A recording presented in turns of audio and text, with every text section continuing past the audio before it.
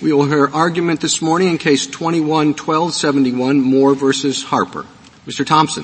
Mr. Chief Justice, and may it please the Court, the Elections Clause requires state legislatures specifically to perform the federal function of prescribing regulations for federal elections. States lack the authority to restrict the legislature's substantive discretion when performing this federal function. As Alexander Hamilton wrote in Federalist 78, the scope of legislative authority is governed by the commission under which it is exercised. Here, that commission is contained in the United States Constitution, and it is federal law alone that places substantive restrictions on states' legislatures performing the task assigned them by the federal Constitution. The most prominent discussion of the Elections Clause in the early Republic occurred during Massachusetts' 1820 Constitutional Convention. Joseph Story, then a sitting justice on this court, explained that a proposed constitutional amendment requiring representatives to be elected in districts would violate the Elections Clause because that clause vested state legislatures, quote, with an unlimited discretion in the subject.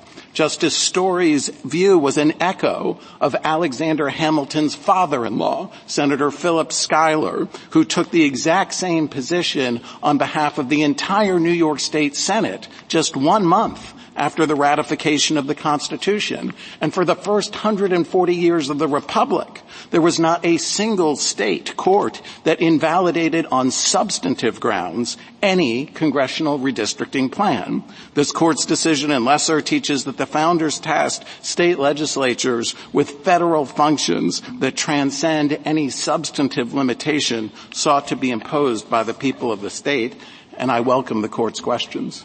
Counsel, this case is from a state Supreme Court that interpreted and applied a state constitution. So it would be helpful if you would take some time to explain what exactly we are reviewing, what decision we're reviewing, and what is the basis of our jurisdiction. Yes, Your Honor. Thank you. So the court is reviewing the decision. There was an order on February 4th of the North Carolina Supreme Court, and it was accompanied 10 days later by a written opinion. And in that written opinion, there was a liability determination that the Elections Clause did not apply. And importantly, there was also a remedial determination, and we can see this at Petition Appendix 142, where it empowered the North Carolina Supreme Court, empowered the lower state court to draw the maps if necessary. And so that is a final order of the North Carolina Supreme Court, and it passed on the relevant questions. In addition, there's a second final order, which is on February 23rd. There was a denial of a stay application, and that, too, is a final order of this court. We don't normally review state Supreme Courts interpretations of state constitutions. So what I'm looking for is why, for example, if this were a case about a state legislator or a legislative district, it'd be doubtful that you'd be here under the state constitution. So I'm looking for an explanation as to why this case is here and what's the jurisdiction for this case. How does it differ from a purely state case? Well, Your Honor, our position on the merits is to take as given state law as interpreted by the North Carolina Supreme Court. We're not asking this court to second guess or reassess. We say take the North Carolina Supreme Court's decision on face value, and it's fairly reflecting North Carolina law. And when one does that, we see that there's a violation of the Elections Clause, and that's why we're here. You concede that state legislative action under the Elections Clause is subject to a governor's veto, right? Yes, Your Honor. Well, the governor's not part of the legislature. Why do you concede that point? Well, Your Honor, first of all, we're not here to relitigate Smiley. We're prepared to accept all the court's precedents, number one. Number two, I think the Arizona dissent pointed out that Samuel Johnson defined legislature by reference to Matthew Hale's definition, where he said the three branches of the legislature, the two houses of Parliament and the king, because it was understood at the time of the founding New York and Massachusetts had gubernatorial vetoes. So it was understood that the governor had a role to play at the time of the founding, and at least it's arguably grounded in the text. Well, given Smiley, if your concession doesn't undermine your position, doesn't Smiley? I mean, that's a pretty significant exception. You have otherwise a very categorical case, and it's sort of with this one exception. But vesting the power to veto the actions of the legislature significantly undermines the argument that it can do whatever it wants.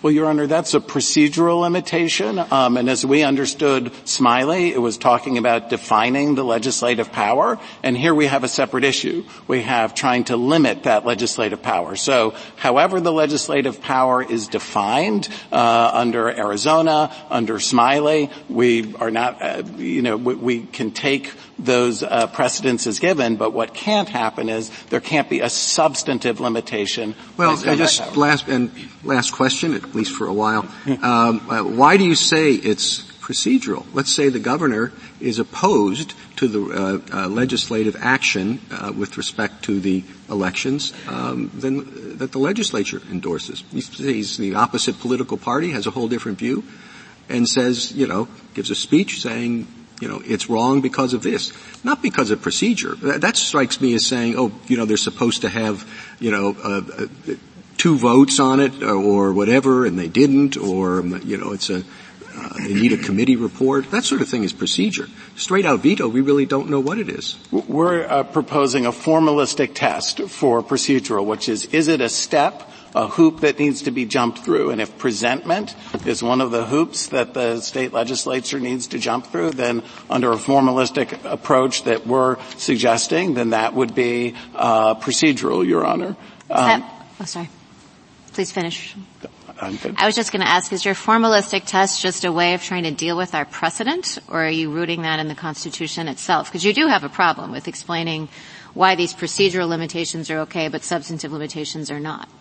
Well, Your Honor, we certainly have tried to craft an argument that is consistent with all of the court's precedents. But we think that there are good reasons why there would be a substantive limitation, even if not a procedural limitation. We can see this in James Madison's remarks. I would refer the court to the 3rd volume of Eliot's Debates, page 367, where James Madison laments partisan gerrymandering, and he singles out one state, South Carolina, for opprobrium for their partisan gerrymander. And their partisan gerrymander was found right in the state constitution. And that's the rule that my friends on the other side are advocating for. They're saying you can have a partisan gerrymander, but you have to put it in the state constitution. So that's not so much your argument then, this procedural substantive distinction is not so much a matter of the text, but you're pulling some things from the history and saying, like James Madison's comment supports this procedural substantive line.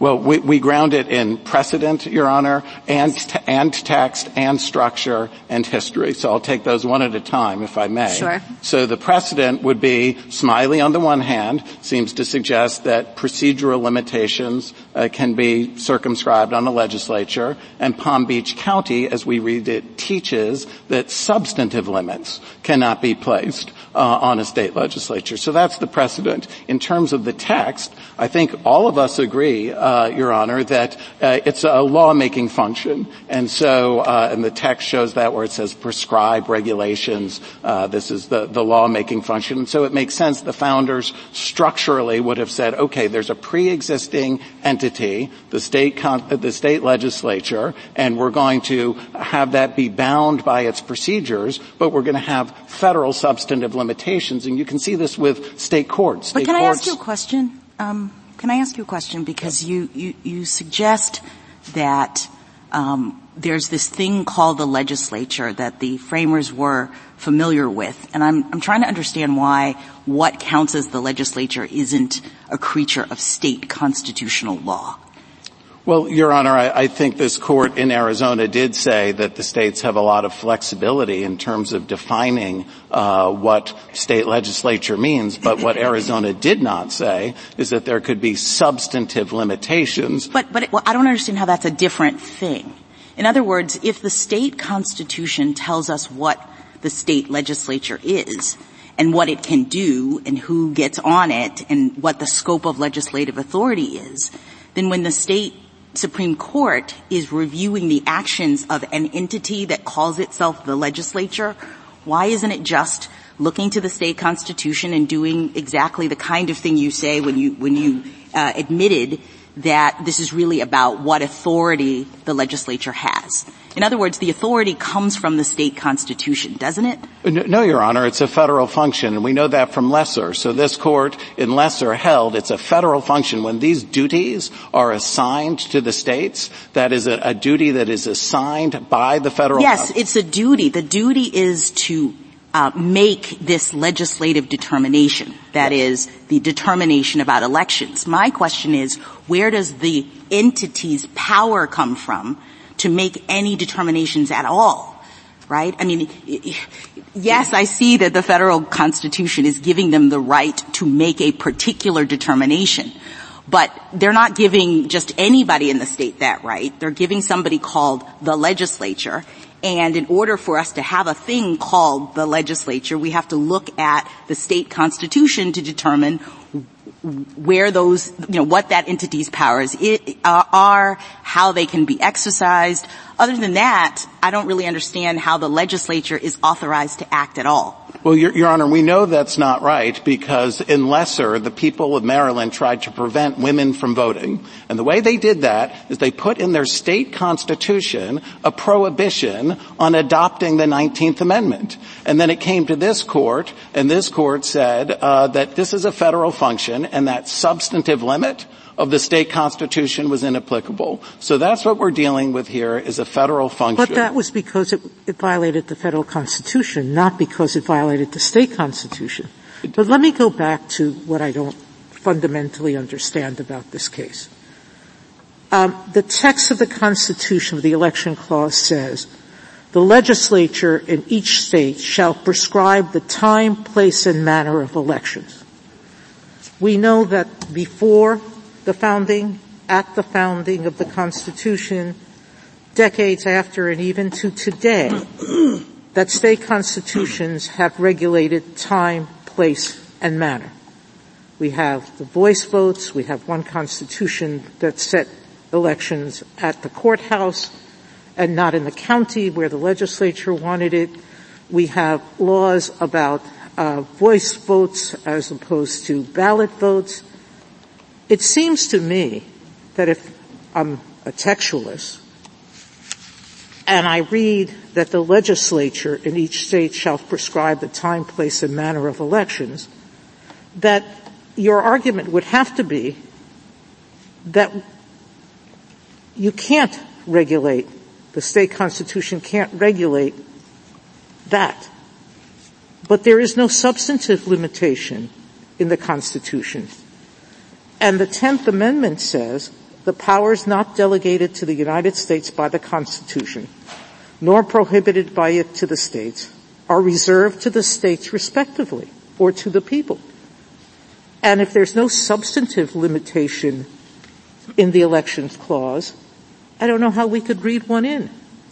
Your Honor, so I think there are a few points there. It's a reserved power to the states to decide whether apportionment or malapportionment should be prohibited. We've already had a case grow by Justice Scalia who said that was perfectly okay for a state constitution to prohibit malapportionment. Under your theory, the state constitution shouldn't have been permitted to do that substantive thing. So explain it to me. Yes, so let me start with where Your Honor started, which was with the history. And we read the history very differently than my friends on the other side because they point to 16 constitutions early in the founding of the Republic that they claim regulate federal elections. 5 of those relate to transitional governments. There was no state legislature, so it would have been impossible for the state legislature to adopt the first rules, and by their own terms, they were schedules that faded away once the state legislature had been elected. Then that leaves 9 that have regulations relating to... There were only 13. Well, I'm giving them credit. There were 13 colonies, Counselor. If I got 6 of them doing something that's contrary to what you're saying, that seems like a fairly substantial majority to me. Well, Your Honor, I'm going to You can try to knock them down one at a time, but you're still with about 6 of them that can't be disputed. I'm going to knock them all down with 1, so it'll be 12-1 in my favor by the time I'm done, Your Honor. Yes, if you rewrite history, it's very easy to do. I'm not rewriting history, Your Honor. What we're saying is that when it says all elections, it's referring to the offices that were created by that Constitution. You can see that in Vermont. It says all freeholders shall be eligible for office. It's not talking about the presidency of the United States because there's an age qualification. It's talking about why is it that in all of those states, the legislatures understood that all elections meant that you were going to have paper elections, ballots in both federal and congressional? I think it is telling what those state legislatures understood. And if we look at Pennsylvania and Tennessee, they took those all elections shall be by ballot, and they promulgated 2 statutes to implement and regulate their elections laws. For the state ones, they passed a law saying all elections shall be by ballot for the state races, and they cited back to those state constitutional provisions. And then they passed a separate law for the federal elections, and they did not cite back to that provision. Why not? Because presumably they understood that they were not bound by that, but they were simply trying to harmonize. That is a large step, Counselor. Mr. Thompson, if I could just piggyback quickly on Justice Sotomayor's question. At the outset, Justice Sotomayor said, pointing to the 10th Amendment and other structural assumptions of the Constitution, that we presume that states possess power unless they've given it up. So this is my question about the Elections Clause. If it did not appear in the Constitution, would the baseline assumption have been that the states possess the power to regulate elections for federal office anyway? Because if so, I don't see how it's a delegation as opposed to a clause that clips state authority, perhaps by saying it must be exercised by the legislature and by giving Congress the power of override. But I wouldn't describe that as a delegation if the states had the baseline power to start. Your Honor, in U.S. term limits, this court held, the majority held, that it was a delegation of power from the federal government. We understand that there are members of the court who take the opposite view, who say no, it was a reserved power and it was, and it's protected by the 10th Amendment. And nothing in our argument today depends upon the resolution of that debate, which we understand is ongoing on the court. What we're saying is regardless of whether it was a delegated power or reserved power, or maybe both, where they reserved it and it was given to them. Regardless of how one resolves that, it is a federal function. That's what Lesser teaches. It's a federal function. And if we go back to the words of Alexander Hamilton, you look in, for purposes of judicial review, of what's the commission that this power is, and the commission means mandate. That's how Samuel Johnson defined commission. And the mandate comes from the federal Constitution. Your Honor, I'd like to go back to your question about structure. You had asked me, where are we getting this distinction between substance and procedure? And I had mentioned precedent, and I had said there was a lawmaking function in the text, and I was getting to the structure. The structure is a familiar one. We obviously see the founders, in cases like Lesser, taking that pre-existing state legislature and assigning a federal function to it, but we also see it in state courts. State courts bound by state procedures, and yet having exclusive federal question jurisdiction until 1875. So this was a structure that was understood by the founders to take an existing entity with existing procedures, but to empower it to exercise federal authority And that's what we see. And that's what Joseph Story, in 1820, when he rises and eloquently, speaks as to why there can't be a limit on the power, it's because it's a federal function. And I think Joseph Story's speech in 1820 is relevant too with respect to what do all elections mean, because the Massachusetts Constitution of 1780 had a provision that says all elections shall be free. Can I ask you a question about it being a federal function? All right, so is it your argument that the state constitution has no role to play, period? In terms of imposing substantive limits on the exercise of that federal function, that is our position. So what procedural limits can the state constitution impose in this context? Presentment would be a limitation. So Smiley teaches that if it requires presentment to the governor so that the governor can veto it, then that would be a procedural limitation that can be imposed by the state constitution. Mr. Thompson, why doesn't Smiley stand for maybe a broader but simpler proposition, which is when we think about this word legislature, we're thinking about it as embedded in a system of constraints. And one of those constraints is the governor, and another of those constraints is the courts. And that's the normal way that legislatures operate and act, is as subject, not as absolute, but as subject to constraints. And Smiley said we take that system as we find it. We take the constraint of the governor as we find it. Why not, too, then, the constraint of the courts? We agree, Your Honor, the constraint of the court applying federal law. That's the teaching of Palm Beach County as we read that case. There was a vacatur of the Florida Supreme Court to send it back after having cited. But it would be ordinary constraints, and the constraints can come from the federal Constitution, or the constraints can come from the state Constitution. State actors, state courts operate in both spheres and do both things. And that's the ordinary operation of the courts. And that's what Smiley says. It's the legislature subject to the ordinary set of constraints that operate on them. We read Lesser to teach that when it's the ordinary constraint is federal law, that it's bound by federal law. That's the ordinary constraint. Well, if that's coming from Lesser, I mean, so then you're going to sort of our precedent. And I would think that our precedent gives you a lot of problems. I mean, if you really take every statement that this court has said about the matter at hand, I'll just read you a few of them, and they're pretty recent. Smiley is the one we've been talking about, and that says, just as Congress is subject to limitations in the federal Constitution when it makes laws, and now I'm quoting, there is no intimation of a purpose to exclude a similar restriction imposed by state constitutions upon state legislatures.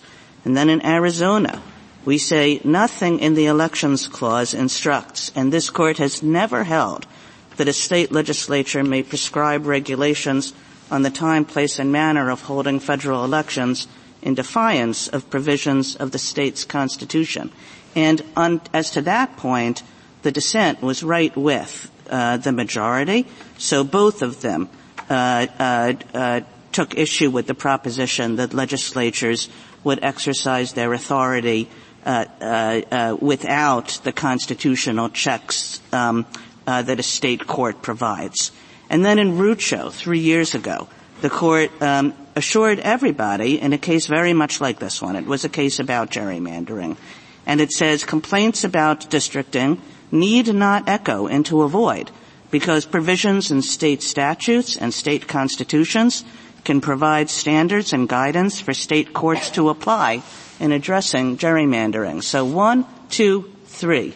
In all recent cases, we've said, of course, state courts applying state constitutions typically constrain state legislatures when they redistrict, when they enact election laws. Let me start, if I may, with Arizona, Your Honor. In Arizona, the plaintiff was the Arizona State Legislature. The Arizona State Legislature did not make any complaints about the substantive restrictions in that referendum, and it's not clear it would have had Article III standing to complain about a constraint being placed on a different entity. So nothing in this Court's decision went to the substance that was in that. Yeah, I guess what I'm saying is that in each of these three, we have very clear statements, and I appreciate the fact that this issue was not the one before us in each of those three, just as it wasn't in the case that you mentioned to me that started off my quoting other things. If you're going to quote one at me, I'm going to quote three at you. And you're right, we're here for the first time dealing with this issue. This is a novel challenge. So I'm not saying that we've, sat here as a court and addressed hundreds of pages of briefing on this challenge. I'm saying that 3 times in not so many years, we've understood this to be an established proposition of law. So, Your Honor, let me now address Rucho, the most recent, where this Court said, quote, we express no view, close quote, on these policy proposals. And many of the policy proposals that were identified in Rucho are ones that are fully consistent with the line we are drawing. The Rucho majority pointed to statutes in Iowa and Delaware that banned partisan gerrymandering. The Rucho majority pointed to a constitutional amendment in Missouri that designated and created the office of a state demographer to draw state lines. And essentially that's what we have here in North Carolina. Partisan gerrymandering has now been banned at the state level for the state races, and we're not here challenging that, and that presumably will have a salutary influence if the actual legislature itself is not gerrymandered. Then when it comes to the role of doing congressional races, and there were independent commissions were referenced by the Rucho majority, and we're not debating that. And Congress just this session, the House of Representatives, which has more at stake than the Senate in terms of redistricting, passed a bill that would have banned partisan gerrymandering in all 50 states. And that's what the founders envisioned the solution to this problem was a political solution going to Congress. It's right there in the text. Counsel. Go ahead. You don't dispute that there could be judicial review by the state court of a federal constitutional violation. Correct, Your Honor. You don't dispute that federal courts and state courts can both review a provision for violation to the federal Constitution. Correct, Your Honor. But you are disputing that the state courts can't review a state legislative voting system to find whether it complies with the state constitution? Well, it can for procedural reasons, like in Smiley, if there wasn't presentment to the governor. So let's go to the substantive procedural reason still distinction makes no sense to me, because the only thing the Constitution, as I mentioned earlier, controls is the procedural issues, time, place, and manner. But take a line item veto provision, for example. In more than 40 states, these provisions empower governors to accept or reject legislation by altering its content. If, for example, a governor partially vetoes a bill to appropriate funds to administer congressional elections, is that a substantive constraint or a procedural constraint? Just say yes or no. It's procedural. Oh. It's a hoop that has to be jumped through. Okay. So the governor vetoes a map drawn by the legislature and decides it's constitutionally permitted. Why is it substantive? We're not saying. We're saying if a governor, consistent with Smiley, if a governor vetoes... No, the constitutional provision permits him to alter the contents. Oh, to alter the content. That's what I said. That's the key distinction. If it's a hoop that has to be jumped through in order for the legislature to get the code of elections it wants, it's procedural. If it's a limit on their substantive ability to get the code they want, is it yes or no? Can the governor do this? Can the governor change the substance? No. Yes. No. So that becomes substance instead of procedural. So your first answer has now changed. A veto is what permissible. about a state Changing constitutional provision that precludes legislators from acting during special sessions on certain matters? Could a state court reject the congressional election bill if it is outside the scope of a special session? Yes or no?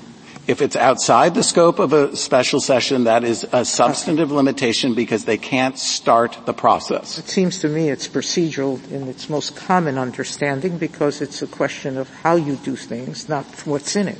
If you can't start the process, then it's a substantive limitation. It seems that every answer you give is to get you what you want, but it makes little sense. We have more than one occasion said that we describe the task in Mistrata of distinguishing between substantive and procedural rules as a logical morass that the court is loath to enter. And I simply, what I don't understand is the question that Justice Jackson asked you, which is, if judicial review is in the nature of ensuring that someone's acting within their constitutional limits, I don't see anything in the words of the Constitution that take that power away from the states. It comes from the fact that it's a federal function, and with respect to the legal morass, that's when this court has taken a functionalist approach. We're adopting a formalistic approach, and it's my friends on the other side who are adopting a functionalist test. You can see this on page 57 of the state respondent's brief. Just following up on what was just mentioned, I guess what I don't understand is how you can cut the state constitution out of the equation when it is giving the state legislature the authority to exercise legislative power. It's the state constitution that is telling the legislature when and under what circumstances it can actually act as the legislature. So let me ask it this way. What if what is at issue is not any particular exercise of the state's legislative authority, such as its ability to make time, place, and manner determinations, but whether the entity that is purporting to exercise that power qualifies as this particular state's legislature. So you can imagine that we have two different state entities who claim to be the legislature for the purpose of the Elections Clause, and both of them start acting as such. They set election dates, they have procedures, they issue competing maps and set out different statements about when elections would be held. Would that dispute, the dispute over which entity is really the state's legislature, be decided by federal or state courts, and which law would apply? It's state law. I think that's a lot of what was happening in Arizona, where the independent commissioning was saying, we're the legislature. I'm sorry, state substantive constitutional law? We'd look to the state constitution to decide which entity? Well, it's a procedural issue as to who is the legislature, but I'm sorry, why is that a procedural issue? My question is, we have these two entities, both of which say we are the legislature, quote unquote, of the state for the purpose of the Elections Clause. And there's a dispute about that. I think you're agreeing with me that that would go to the state Supreme Court. And I'm asking, wouldn't the state Supreme Court look at the state constitution and what it says about who gets to act as the legislature and what authority they have? Wouldn't it be looking at the state constitution to make that determination? And that's what Arizona I'm sorry, yes or no? Would it be looking at the state constitution or the federal constitution? Arizona teaches that the states have the authority, wide latitude, to define state legislature how they want. This is a separate analytical question as just... Okay, but what I'm trying to understand is why it's a different analytical question. Well, because the premise that the state constitution tells us what the legislature is and what the scope of its authority, how it's supposed to act, what it's supposed to do. If that's a state constitutional issue, then what I don't understand is why aren't all of that entity's actions necessarily involving the state constitution. It only gets its authority from that document. Because Lesser teaches exactly the opposite is true. In Lesser, the state constitution forbade Maryland from ratifying the 19th Amendment, and this court said it didn't apply that state constitution. No, but that's because that particular issue was delegated to someone else. I'm talking about the authority of the state to act. Well, Your Honor, under U.S. term limits, the majority of this court said that the power to act in this place, in this sphere, comes from the federal Constitution. Now, so the whole premise of this line of inquiry is faulty, but what I'm saying is that our position is whether the term limits majority or dissent was correct, it's a federal function. Counsel, you make the point at several points in your brief about the nature of the state limitation that the courts were interpreting, a free election, a fair election. Is that a substantive argument, or is that just sort of a style point? Or, I mean, if they had a more precise articulation of what the limits were that they were going to apply, whether it's going to be a particular percentage of gerrymandering departure or something more substantive, is it the problem that they're just interpreting something that gives them free rein, or is that not a consideration? Well, there are two problems, Your Honor, and so under our primary theory, the problem is that there's a substantive limit of any sort being imposed by the state constitution on the state legislature. But under our backup liability theory, the problem is that there is a lack of judicially manageable and discoverable standards, and that, as this court said in Rucho, judicial action must be governed by standard, by rule, and when the state Supreme Court was freed of standards and rules, it was no longer acting as the judiciary. It was taking legislative power, and the result of its work had the hallmarks of legislation, Your Honor. So it's both problems. Mr. Thompson. No. Go ahead. Mr. Thompson, even under your primary theory, however, isn't inevitable that there will be questions about the meaning of statutes enacted by the legislature to govern elections? So isn't it inevitable that the state courts are going to have to interpret those provisions? And isn't it inevitable that state election officials in the executive branch are going to have to make decisions about all sorts of little things that come up concerning the conduct of elections? I'd like to make 2 points about that, Your Honor. First of all, our theory does not relate to the interpretation of statutes. Chief Justice Rehnquist's concurrence in Bush versus Gore was focused on that issue, and that's a separate issue. Under our primary theory, we take state law, however it's interpreted by the state Supreme Court, as given. And so there isn't a matter of having to – I just want to be clear, we're not talking about statutes. Point one. Point two, under our theory, because this power has been vested in the state legislature, that there are non-delegation principles apply, and they can delegate this authority to local and state officials, and all 50 states have done that, but they just need to accompany it by an intelligible principle. Well, if your theory doesn't apply to statutes, what would happen if all the provisions of the North Carolina Constitution on which the state Supreme Court relied were statutory?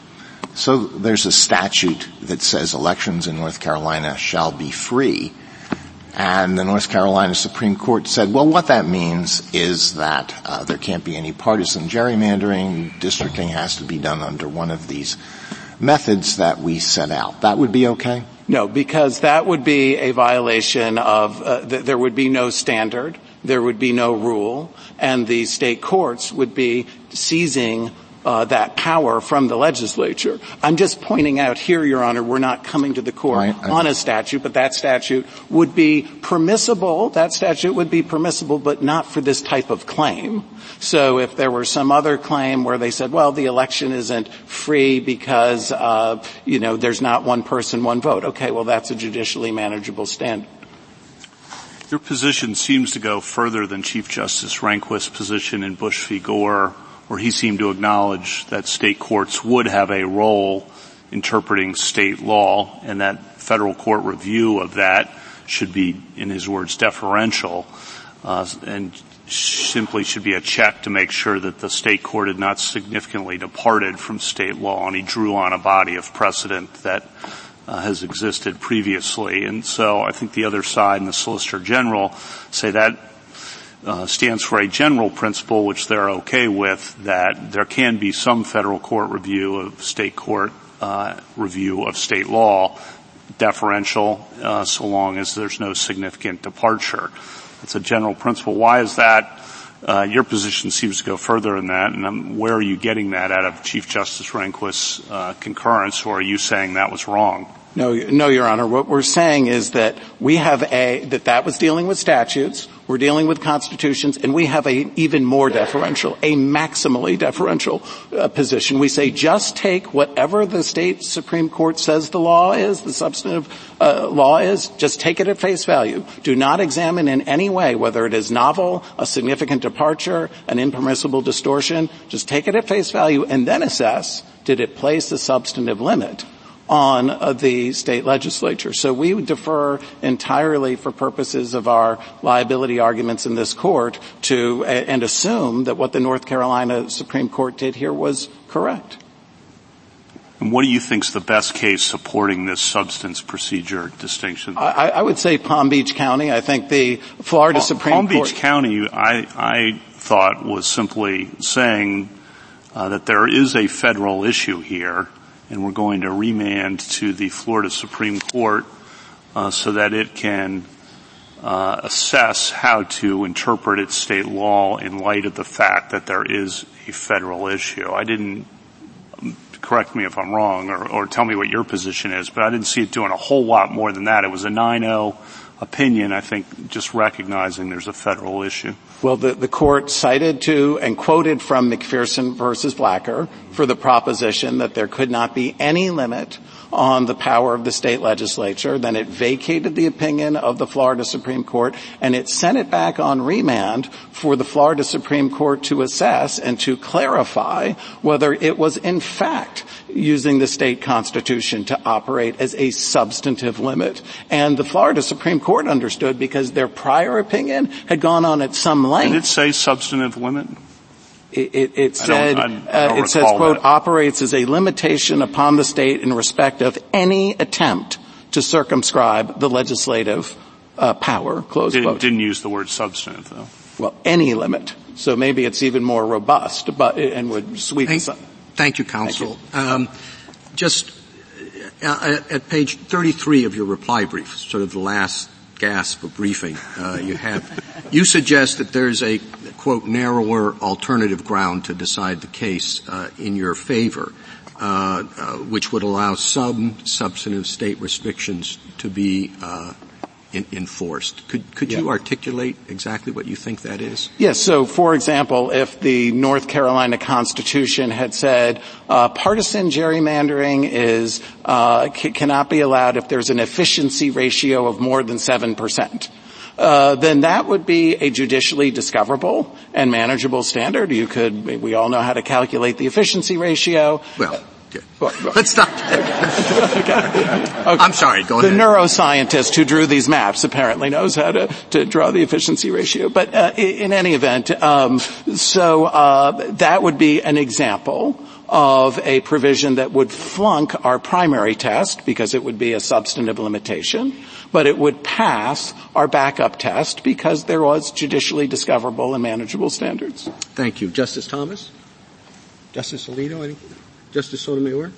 I take your answer to mean that there are no judicially enforceable standards to interpret the freedom of speech, freedom of assembly, and equal protection clauses of the Constitution, because they on their face would appear to be as unmanageable or broad, and yet we routinely let federal and state courts review those acts No, Your Honor, that's not our position at all. Our position is you need to look at the type of claim. So take equal protection. That's sweeping and capacious language. And if it's the type of claim where you're looking to assess whether race is the predominant motive or whether there's a violation of one person, one vote, there are judicially discoverable and manageable standards. Some of them were created by the courts. But yes, with judicially and so what's different than what the court did here in North Carolina,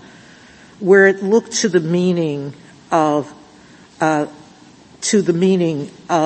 English Bill of Rights of 1689, which apparently was the basis for the state's constitution, and it said that the meaning was to curb royal efforts to manipulate parliamentary elections.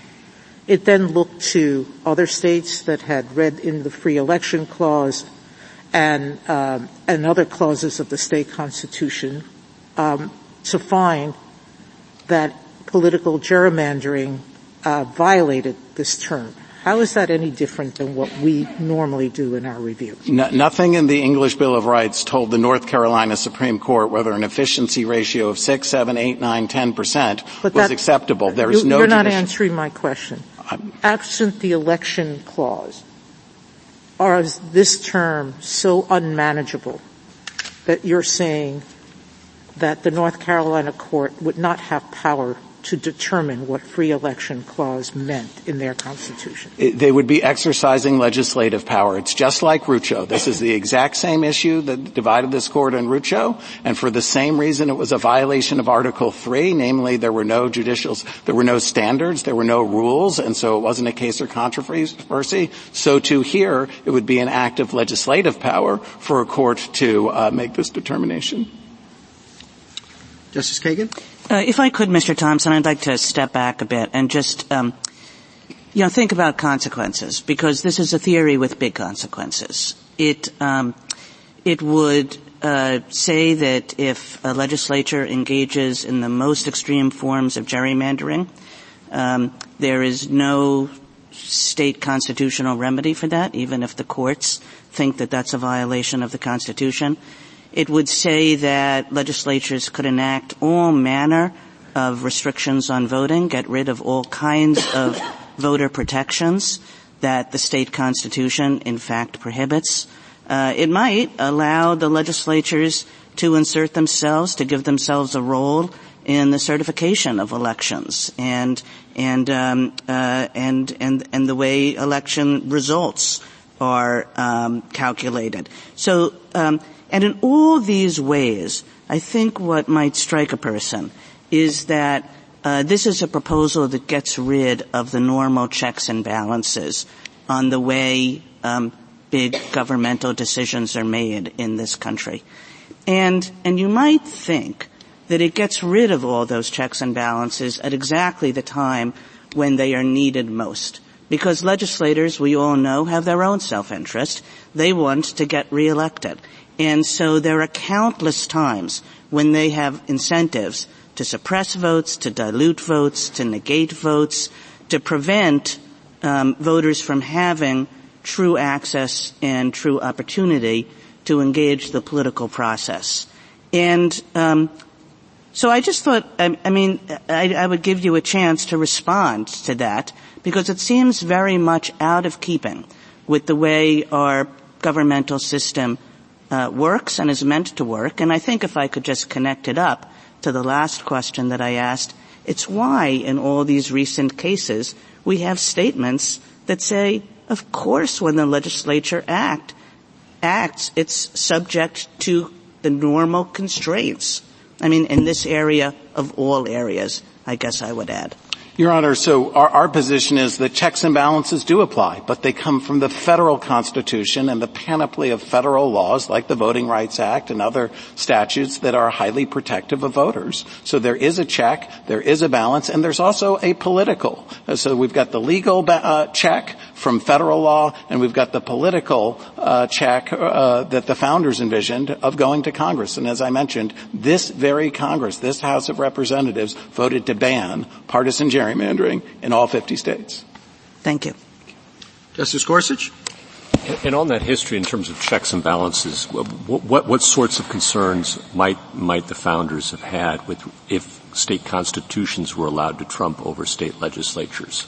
I think there are two, and we can learn them from James Madison and Joseph Story. So James Madison, as I mentioned, specifically singled out South Carolina as a place that had taken its gerrymander and entrenched it right into the Constitution itself, and of course Virginia in 1830 does the same thing, where the slave owners try to aggrandize their political power by putting a partisan gerrymander right in the state constitution. And there's nothing anyone in the state can do about it, short, of course, of amending the Constitution or coming to Congress. And the flip side of that is what Joseph Story in Section 820 of his commentaries on the Constitution says, which is, he calls it a boon that the state legislatures have this, what he said on the floor of the Massachusetts Convention, unlimited discretion. The boon is because they have adaptability to what he said were local politics,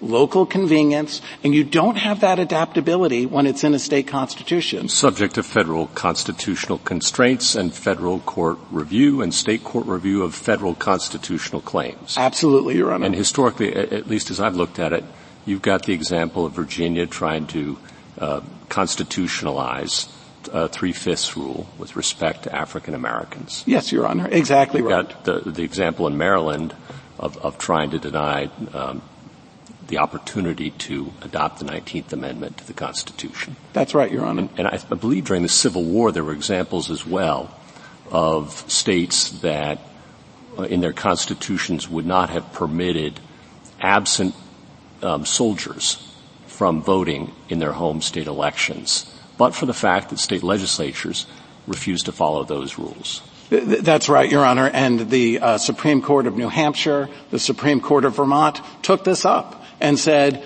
these state substantive limitations, they do not apply because it's a federal function. So the political saliency point, I think, it depends on whose ox is being gored at what particular time. I wanted to just make sure I understood your colloquy with Justice Kavanaugh, and I believe the Chief Justice too.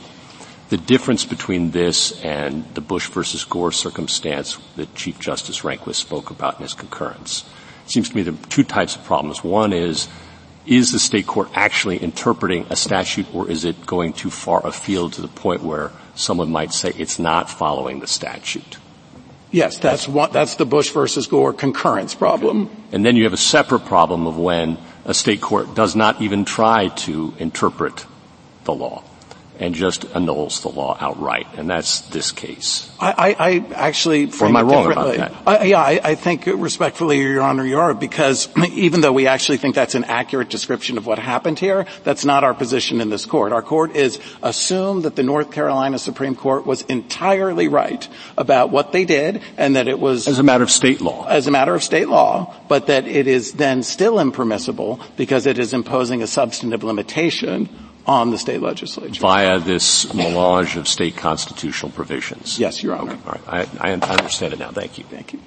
Justice Kavanaugh? In interpreting the state statutes, can a state court rely on canons of interpretation that say interpret those state statutes in light of state constitutional provisions? Your Honor, so what Chief Justice Rehnquist said in the Bush versus Gore concurrence was he said, look to the novelty. Look to see whether when you look at the text, you look at the canons of construction, you look at any other sources, a precedent, you look at all the panoply of different tools available to state court judges, and if it would be a surprise to someone that this is what the statute meant, he had a novelty test. And so that would be the way you would do it. Of course, in this case, is that a yes to the question? Well, Your Honor, yes, you would look at state canons of construction in that very different context. Which could be rooted in the state constitution. I'm not an expert on that, Your Honor. It's not implicated by this case. You can rule in our favor in this case, and it will not determine the result of that case.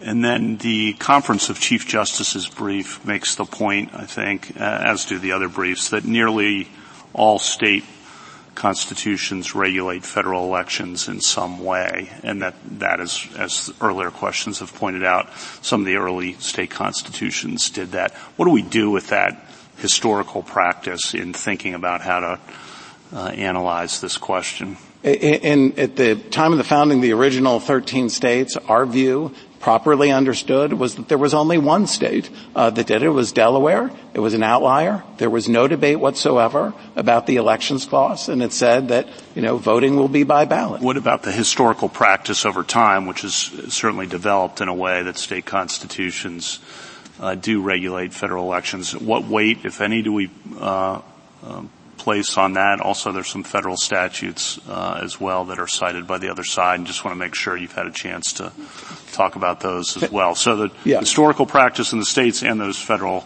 statutes. Your Honor, we think the way to think about this is consistent with the Court's opinion in Bruin last term, where it looked very focused on the time of the founding, 1791. Obviously, we're looking for the public meaning of the Constitution as that founding generation passes away. Adams and Jefferson die on the 50th anniversary of the Declaration of Independence. As we get out of the 1820s, there's very limited information you can get as to the original public meaning of the Constitution. But so it can be a confirming that subsequent history, as in Bruin, can be a confirming historical tradition, but it can't undermine what the text and the founding era history show to be the case. Thank you. Justice Barrett? So could you, I'm going to follow up on Justice Kavanaugh's question about Chief Justice Rehnquist's concurrence in Bush versus Gore. So I understand that that's not this case because that was an interpretation of a statute and we're talking about a state constitution. But I take it that if we were talking about an interpretation of a statute, you would agree with Chief Justice Rehnquist's approach? Yes, we do agree. And on the theory that at that point the state court would not be acting as a court but would be acting more as a legislature? That's right, Your Honor. I do want to point out that if the court were to rule in our favor in this case, it would not necessarily follow that it would have to rule the same way as the Bush versus Gore concurrence for this reason. Statutes are always less problematic under the Elections Clause because they can be repealed. They can be rewritten by the state legislature. So by definition, a statutory and impermissible distortion of a statute, it can be remedied by the state legislature. Now, it couldn't in Bush versus Gore. There wasn't enough time. But the point is, and we think the concurrence was correct, but I just wanted to make the point that it does not necessarily follow that if the court rules in our favor in this case, that case would come out the way the concurrence did in Bush versus Gore. Well, I have a question that follows up on that, but before I move to that, I just want to ask you quickly. So if we're asking about novelty, if we're asking about an egregious departure, or if we're asking about the distinction between substance and procedure, those are kind of all notoriously difficult lines to draw. But in your colloquy with Justice Sotomayor, you were talking about the lack of judicially manageable standards for, say, free and fair elections. Why do you think that that's less judicially manageable than, say, deciding whether something is substance versus procedure or an egregious departure, truly novel? Well, just to be clear, Your Honor, so in terms of figuring out whether there's been an impermissible distortion of a statute, that's where you have to look to see whether it's novel. Right, but I thought you said you agreed with that approach. I do. I'm just saying that in this case, we're none of that is implicated. I understand that. Yeah. Okay. And so I apologize. Well, I guess I think substance and procedure, as many of the questions that you've gotten indicate, are difficult to separate out. And so I'm saying you're leaning pretty hard on the lack of judicially manageable standards for things like free and fair elections. So I'm saying, why should we take solace in a substance procedure definition as a more manageable line? Well, thank you, Your Honor. And I would point to the Court's decision from 1946, Murphree, where it is talking about the Rules Enabling Act, and it's setting up the line between substance and procedure. Which is, as a former civil procedure teacher, I can tell you it's a hard line to draw and a hard line to teach students in that context as well. Well, and the Court could take a functionalist or a formalistic approach, but we're saying take a formalistic approach. Say that if it is a hoop that needs to be jumped through, then it is procedural. And if it's an effort to limit the content, and this is an easy case, that this is obviously substantive because there was a map and it was thrown in the trash by the courts. And so this isn't even close to the line, but we think my friends on the other side, they're trying to adopt and asking the Court to adopt a functionalist approach. They say on page 57 of the state respondent's brief that yes, there's something to this idea that that there are limits on the extent to which the state constitution can control the state legislature. The state legislature has to have, quote, a central role, close quote. That is a functionalist test if ever there was one. And how do you define the center, and how far from the center can you go? And oh, by the way, if this is in the center, then the center is pretty much coterminous with the circumference because we've been sidelined. Completely. I'm sorry to cut you off. I just don't want to take too much of my time. I just want to ask one last question. You were pointing out that state constitutions entrench norms, and so they're more problematic than statutes. Yes. But a lot of state constitutions can be amended by simple majorities in, say, the referendum process. And so, we know from Hildebrand that if a districting is done by referendum, that's okay. That doesn't violate the election clause. So why is it any different, say, if a state constitution is amended and some substantive provision is added by referendum, but it would be problematic? Why is that problematic? When it can be changed by a simple majority, why is that more entrenchment? And why would we say that having it appear in the Constitution is problematic when, if it appeared through the referendum process in the legislative process, it's not?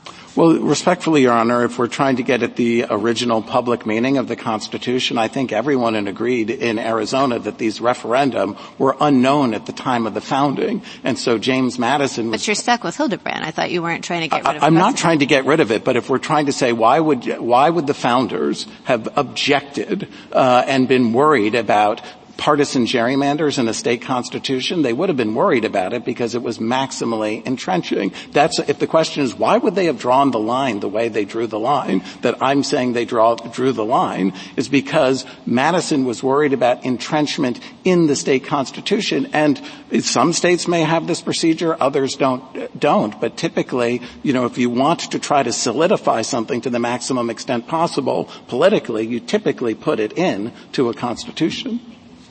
Justice Jackson?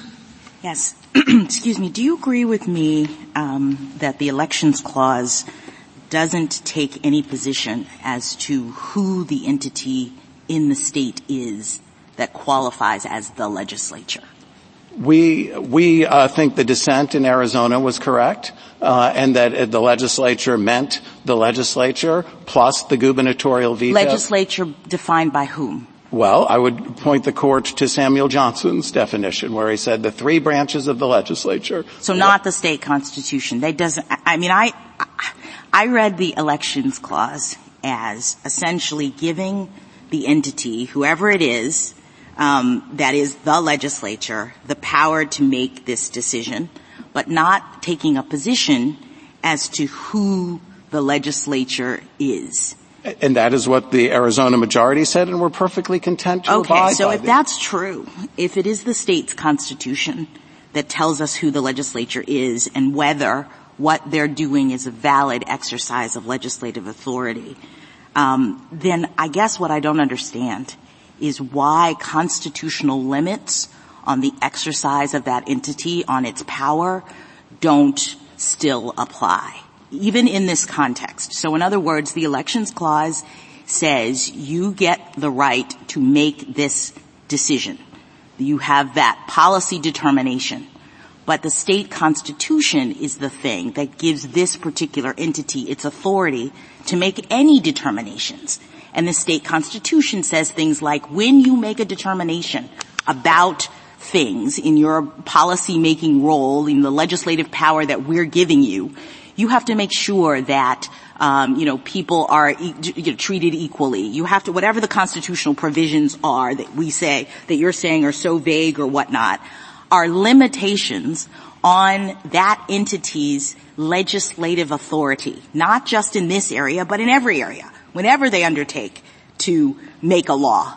And so I guess what I'm trying to understand is, why are you suggesting that in the context of the elections clause, when this entity would ordinarily be bound by all of the limitations in the state constitution in its legislative authority role, why suddenly in this context do you say, no, all those other constitutional provisions that would bind or constrict legislative authority that the state gives you because you're the state legislature, right? Why do those evaporate in this world? I read it as though the state court is essentially saying our Constitution authorizes you to be the legislature only insofar as you act in accordance with our Constitution's tenets.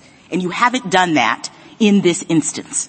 Why am I wrong about sort of conceptualizing it in that way? Because it's a federal function, and that's what Lesser teaches. So there was a constitutional prohibition on the Maryland legislature allowing women to vote. And no, I'm asking, when you say federal function, I guess maybe that's where I'm getting hung up. I thought it was a determination, a delegation of, policy making, power in the sense of you get to make this decision. But the authority for that body, wherever it is, that's called the legislature, comes from the state. Because, that was my example about we have two different entities in the state fighting. Who's the legislature, right? It's what the Constitution of the state says that gives you the power, entity X, to be the one who is the legislature making this elections decision. If I'm right about that, then what is being delegated from the federal Constitution is not your power as a legislature. It is just delegating to you the decision about time, place, and manner, which is fine. But you have to do that consistent with the authority that you have as an entity to make legislative decisions. And that comes from the state constitution. And U.S. term limits says that is not right. All right. The premise of your question is not right. All right. Thank you. Thank you, counsel.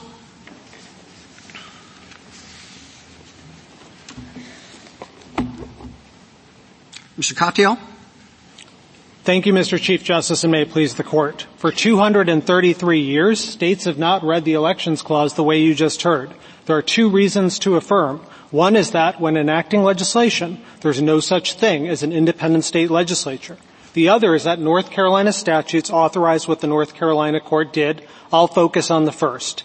Petitioner's idea that state legislatures created by state constitutions are independent of them is wrong. It is rejected by the Articles of Confederation, rejected by the early state constitutions, rejected by the founding practice, especially in New York, where judges vetoed federal election bills. It's also rejected by this court in cases such as Smiley and Hildebrandt. Just 3 years ago in Rucho, this court promised state constitutions can provide standards for state courts to apply and singled out for approval a Florida court decision that used a state constitution to invalidate a federal map. To accept petitioner's claim, you'd have to ignore the text, history, and structure of our federal constitution as well as nearly every state constitution today. Petitioners say for 2 centuries, nearly everyone has been reading the clause wrong. That's a lot of wrong and a lot of wrong past elections. Frankly, I'm not sure I've ever come across a theory in this court that would invalidate more state constitutional clauses as being federally unconstitutional. Hundreds of them from the founding to today. It's worth taking a pause to think about what petitioners are saying. They claim the word legislature means a species of state law that has literally never existed. State lawmaking unconstrained by a state constitution. If the founders intended to create that animal, surely someone would have said something. Finally, the blast radius from their theory would sow elections chaos, forcing a confusing 2-track system with one set of rules for federal elections and another for state ones. Case after case would wind up in this court with a political party on either side of the V. That would put this court in a difficult position instead of leaving it to the 50 states. Mr. Katyal, would you spend some time on discussing the source of the state court's involvement in a federal election? Yeah, I understand the court is created under state constitution, but this is a federal matter. Correct. And we, for reasons Justice Kavanaugh said, Your Honor, think that Palm Beach basically says there is some sort of federal issue here with respect to elections clause. And we think obviously the state court got it right and didn't violate the elections clause, but we think that's the source of authority here. And Justice Thomas, if I may, in 2 decades of arguing before you, I've waited for this precise case because it speaks to your method of interpretation, which is history. And the founding evidence here is overwhelming, and I point you to 4 things. First, the Constitution uses the same word, legislatures, as the Articles of Confederation, and 10 of state constitutions under the Articles regulated federal delegates. Second, after the Constitution was ratified, states kept regulating it. States like Delaware and Maryland and Mississippi expressly regulated federal elections, as did 3/4 of the states. Third, New York in 1792. This example is really important. I think it's truly action as opposed to the talk from Schuyler and Justice Story. In 1792, the Council Revision, which has 4 people on it, 3 judges, 1 governor, vetoed a federal elections bill for the selection of delegates to the House of Representatives. It was a time, place, manner thing. Why did they veto it? They said because it is, quote, repugnant to the state constitution. That is very strong evidence. That's exactly the example you used in Smiley to build your decision there. And lastly, and most importantly, the dog never barked. The Federalist Papers have 3 different Federalist Papers on everything he's been talking about the Elections Clause. Not a person said anything like that they were trying to create this strange animal. This isn't looking like into a crowd and trying to pick out your friends. This is like looking into the Lollapalooza crowd and picking out everyone who speaks 15 languages. I don't know about Lollapalooza. But while we're looking at crowds, Mr. Katyal, I'm sorry, Chief, you want to go ahead? No, go ahead. You want to touch the Lollapalooza, yeah. Right, that was a Lollapalooza. It is a small point, but on Smiley, on the veto question, just narrowly on the veto question, Locke, Montesquieu, the Federalist Papers treat that as a legislative power and a sharing of the legislative power. And it's in Article 1, which kind of suggests the founders considered it a legislative power. So I guess I'm a little less moved by that Lollapalooza than you are. Maybe you can help me out, though. Sure, of course. And I think it's reflected in the Chief Justice's comments to my friend on the other side. There is certainly something legislative there, but I think that the overall point of Smiley is to say, and my friend says this in the reply brief at page 6, you take legislatures as you find them. He agrees with that proposition. That's what Smiley did as well. The legislature, as it was found in Minnesota, in Smiley. And nobody here thinks the North Carolina Supreme Court is exercising a legislative function. We all agree on that too, right? Correct. Okay, Correct. So that kind of takes care of that argument. Well, doesn't it? No, because I think underlying missing? Smiley is something more specific than that. It's basically saying that the conditions on the lawmaking power, that's the language of page 365, apply. And certainly one condition on the lawmaking power, only in 2 states at the founding, but more at the time of Smiley, was the governor's veto. Yeah, and that's because if we want to look at our friends in the Federalist Papers and everywhere else, that was considered sharing of, there was no absolute separation of powers. There was an exception that they had to be mixed. You know your Federalist 47 and 51 better than I do, I'm sure. But that was a legislative function that was given to the president, and there it is in Article 1. Not disagreeing with that, okay. Justice Gorsuch. Right. What I am saying is that Smiley focused on 2 things, the word legislature, but also the word regulate. Right. And together they create a lawmaking system, and what Smiley says is you're then subject to the constraints of that lawmaking system, one of which was judicial review, well established at the founding, far more established than All right. the veto. Now we're off on another tangent. Go for it. So far more established than the veto. And so, 7 different states had judicial review at the founding. If the method of Smiley is to say, look, the founders knew about the veto because it was in 2 states. Did they textually exclude it in the language? The answer was no. Mr. Katyal, I don't hear your friend on the other side really questioning now, at least, whether there is judicial review. I understood his primary argument to be, even though the states, we agree, he says, can come in and look at this, what they have to be doing is applying federal law. And so that's the part that I keep getting hung up on. Can you help? I mean, we have said at certain times here in the questioning today that various entities are exercising legislative power or not, or maybe the court is exercising legislative power. I thought we were able to tell when something is a legislative power by reference to the state's constitution, that they tell us when legislative power is being exercised at all, validly, or whatever. Am I wrong about thinking about it in this way? You're absolutely right, Justice Jackson. So 2 points. One, we can't figure out what petitioner's theory honestly is. What they just told you is the opposite of what they started with on page 1 of their brief, where they said state courts have no role. They said legislature means legislature, but then you get caveat after caveat. It includes governor. It includes referenda. It includes independent commissions. In the reply brief, they say. Then they say, well, but state courts can't do it, but maybe they can for federal review. Maybe they can if it's procedural or non-abstract. I mean, the one thing we know, they're not making a textual argument anymore. Now, with respect to this federal function argument you were asking about, Smiley dead rejects it. That's exactly what the Minnesota Supreme Court said below. They actually called it a federal agency. And what this court did, unanimously reversed, and it said no, because here you are acting, quote, as a lawmaking body, which is what I was saying to Justice Gorsuch from page 364. It's the exact opposite of his example of the Lesser case. Lesser is about Article 5. It's about a totally different text. The text of Article 5 is application of the state legislatures. The whole point of Smiley, Justice Jackson, is to say this is different because it's a lawmaking system, not just because of the word legislature, but also because of the word regulation. There is no regulation that has ever existed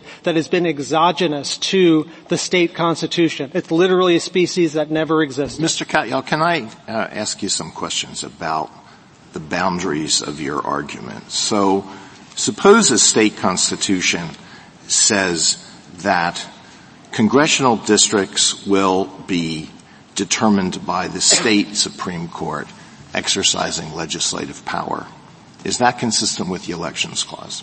We don't think it would be, Your Honor. So we think, in general, there may be some redefinition of the legislature that the Arizona decision might permit. That isn't what we are arguing here. We're talking about ordinary checks and balances like judicial review. All right. Suppose that the state constitution says that the legislature can adopt congressional maps, but in that instance, the state Supreme Court shall sit as a council of revision to determine whether the maps are fair.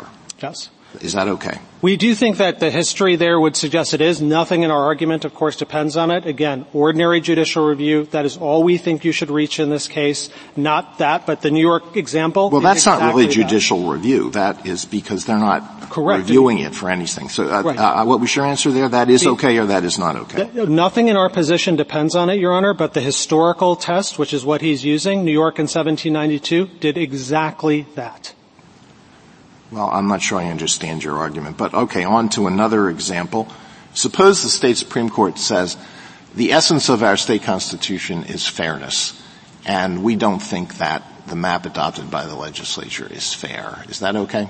The Constitution says that the map adopted by the legislature is, or the state court says that? The state Supreme Court says that the essence of our state constitution is fairness. It doesn't point to a particular provision in the state constitution. It just says the essence of our state constitution is fairness to all of our citizens, and the map adopted by the legislature is not fair. Yes, Your Honor. We think that would, again, nothing turns on that here, but the answer to your question is yes, we think that'd be constitutional, and the reason why is because there's a trident of safeguards that would prevent any sort of abuse. The first one, the safeguard, is in the state process itself. As Judge Sutton's work explains, state courts have all sorts of mechanisms to restrain them, including popular accountability, and as Justice Barrett pointed out a moment ago, a much easier amendment process. Well, that's a little bit off the point. As far as popular accountability is concerned, we have seen examples of many state Supreme Courts are elected, and some states allow partisan elections.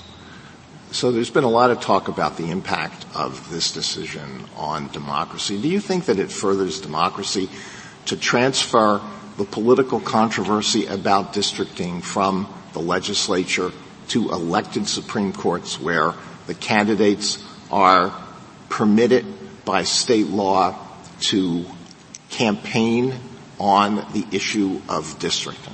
Yes, Your Honor, we do. And the reasons for that are threefold. Number one, there are any number of checks on that process, including, as Justice Barrett says, the amendment process and other things that Judge Sutton warns about. Second, the founders placed into the elections clause itself a specific remedy for your concern, which is that Congress can come in and supplant any particular state court decision they don't like. They can say this North Carolina map should be reinstated. They could supplant all the state constitutions. Well, can't you say the same thing about allowing the legislature to do, which is popularly elected, to make the map?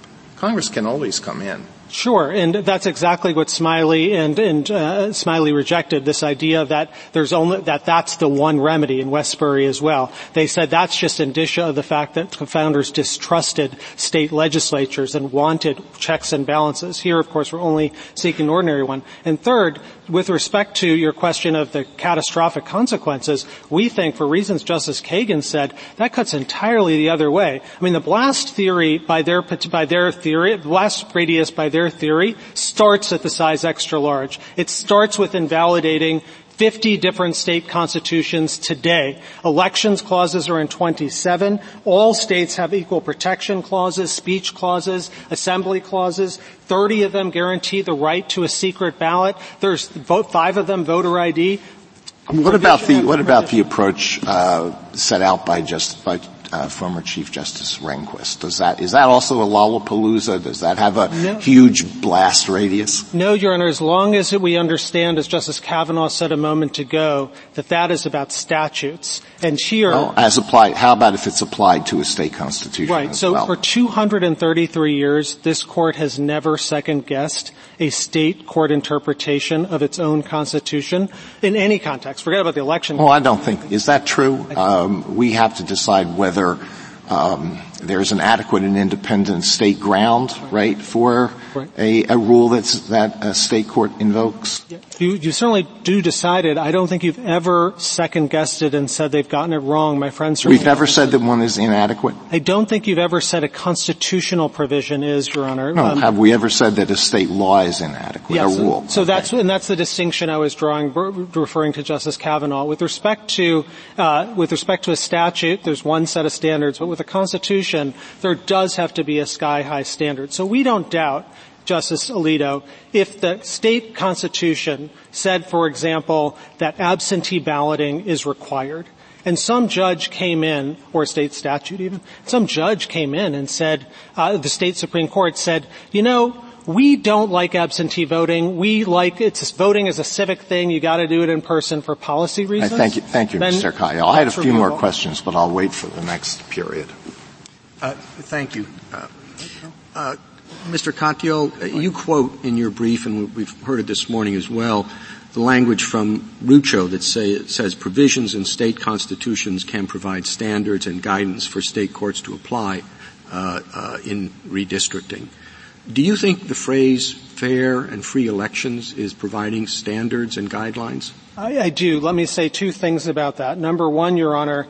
just before I'll let you get them, but providing standards and guidelines in the context of an opinion that emphasized how unmanageable and indeterminate the various proposals were with respect to partisan gerrymandering. Right, but you said that about the federal review, and I think it's very different at the state level for two reasons. One is, of course, states don't have the same type of non-justiciability concerns. And second, you anchored it in really a political legitimacy point about this court at page 2507. You said, we're one Supreme Court. These cases are inherently political. Everything's going to wind up here and be seen and seen by the outsiders through a political lens. I think that point cuts the other way with respect to this case, because if you left it to the decentralized 50-state systems with their own traditions, and this is something that Judge Sutton's work talks about, yes, you can have an abstract clause. Many state constitutions do, and for the most important of reasons, that suggests actually, those are sometimes the most fundamental provisions to the state. That's what the state constitutional law scholars brief explains. So the idea that you could just nullify those by saying they're too abstract is really problematic. And the other thing I'd say is, when you use that language, he just chalked it up to you saying that's about the congressional proposals, and that he said it was about that the words that we express no view apply to that language that you just read. That's just a flat misreading of the case. You used that language I said, then there was some talk about congressional proposals in the U.S. Congress. That's what you said you expressed no view on. 5 justices, sorry. Yeah, and just to be clear, when you say you mean the court, right? Exactly. Thank you. Yes. At page, near the end of your brief, at page 49, you say that this court always has jurisdiction to intervene in rare cases where state courts act lawlessly to obstruct federal rights, and you look to Chief Justice Rehnquist's opinion as saying that the standards would be reviewable when they significantly depart from well-established meaning of state law. When you're falling back in that situation, do you bump into Mr. Thompson when he's falling back the other way? No, because he actually just disclaimed it. He said, I'm not second-guessing the North Carolina state legislature. So the separate opinion that was written in this case earlier, all those arguments, I take it, are now off the table about the North Carolina court going too far or misreading its own constitution. For us, Mr. Chief Justice, because this court has never really confronted the situation of saying a state court got it wrong on its own constitution, we think that standard has to be sky high. It is the, ultimate affront to sovereignty of a state to say its own state court got things wrong. And we'd say the corollary is it's an equal affront to say a state can't even have these clauses in its constitution, that they're unenforceable. Things like the free elections clause have been around since 1776 in North Carolina. They predate the Declaration of Independence. Thank you, counsel. Justice Thomas, anything further? Actually, I don't, but I've been waiting 30 years to ask him a question.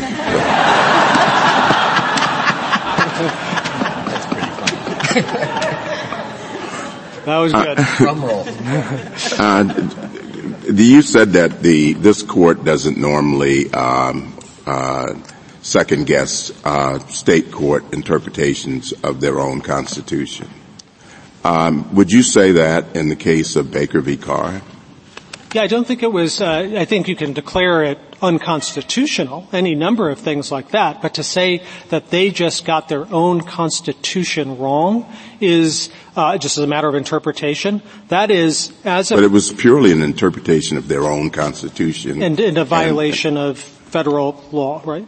So. Well, yeah, but that's just a way. You can raise, it's, in the end, it was invalidating their interpretation of their redistricting, principles. And Justice Thomas, our only point to you, and it's the same point picking up on Justice Kavanaugh's question to my friend, at page 78 of Bush versus Palm Beach Canvassing Board, you said that, the court said that sovereignty is at its, sovereignty was at its apex when you're talking about state constitutions and interpretations by state courts. Let me ask you this, just as, maybe a bit unfair. If the state legislature had been very, very generous to minority voters in their redistricting, and the state Supreme Court said under their state constitution that violated their own state constitution of North Carolina. Would you be making the same argument? Justice Gorsuch said it seems as though it depends on whose ox is being gored. So I'm changing which ox is being gored. Yeah, no, we don't think anything turns on the substance of the individual decisions. But you would still be there making the same argument. Our point to you, Justice Thomas, is that this court has never second-guessed state court interpretations of their own constitution. And so if there's a general clause and it happens to benefit or hurt minority voters, as Judge Sutton says, that's a process the states deal with. And as I was saying to Justice Alito, there's a special safeguard here, which is the second half of the elections clause, which allows Congress to supplant whatever that errant state court decision is. So what is it, again, I'd like you to just tell me what is the source of the authority for the state of North Carolina Supreme Court to be involved in a federal election. I understand that there's no disagreement about a state legislator. But this is a federal election, and it's similar to the problem we had with the presidential election in Bush v. Gore. It's just like Smiley, Your Honor. It's the exact same thing. So there is a federal issue. The North Carolina court is interpreting the elections clauses and powers, and the question is whether or not they have misread it or not. And so I think that's the source of the alleged substantive violation here. I think you're absolutely right. The spirit of your question, for 233 years, this court's never gotten involved and said, hey, we're going to, rove and say the North Carolina court got it wrong or their provision was too abstract for enforcement or anything like that. Rather, this court has always stayed on the sidelines, let the state process unfold, subject to that other part of the trident check, Congress, in the second half of the elections clause. Justice Alito? I was asking some questions earlier about instances in which it is necessary for a federal court, in applying federal law, to delve into the meaning of state law. And while federal courts generally take state law to be whatever the state Supreme Court says it is, there are instances where that is not the rule. And I mentioned one. Put aside for a moment your distinction between a state constitution and a state statute. Whether a rule invoked by the state Supreme Court is an adequate rule in deciding whether there's an adequate and independent state ground for a rule that the state Supreme Court applies, right? That's an instance of that. Correct. All right. How about the contract clause?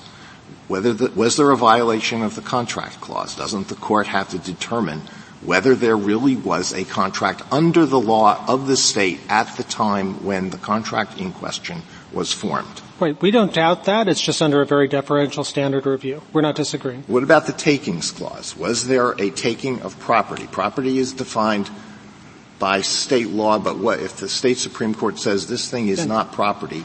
Does that answer the federal question? Again, yes, we think all of those are examples of this court looks into it. Here, of course, we're talking about state constitutions being interpreted by state courts. It's a little different than these scenarios. Right. But yes. What about if there's along the same lines? What if there is a claim that there was a deprivation of property? Once again, property is primarily defined by state law, but does the state Supreme Court have free rein to say no, there was no deprivation because there was no property? So the state court does under its own processes, depending on the text and the history in that state, which differs from state to state for reasons Judge Sutton says. And this is the same answer I've given to Justice Thomas. We don't doubt that there is some review by this court in extreme circumstances. It's just that the standard is incredibly high. What my friend is saying is, well, because it's a federal function, it's somehow immunized from state court review altogether. And that's just not, there's no conflict between federal and state schemes. It's like,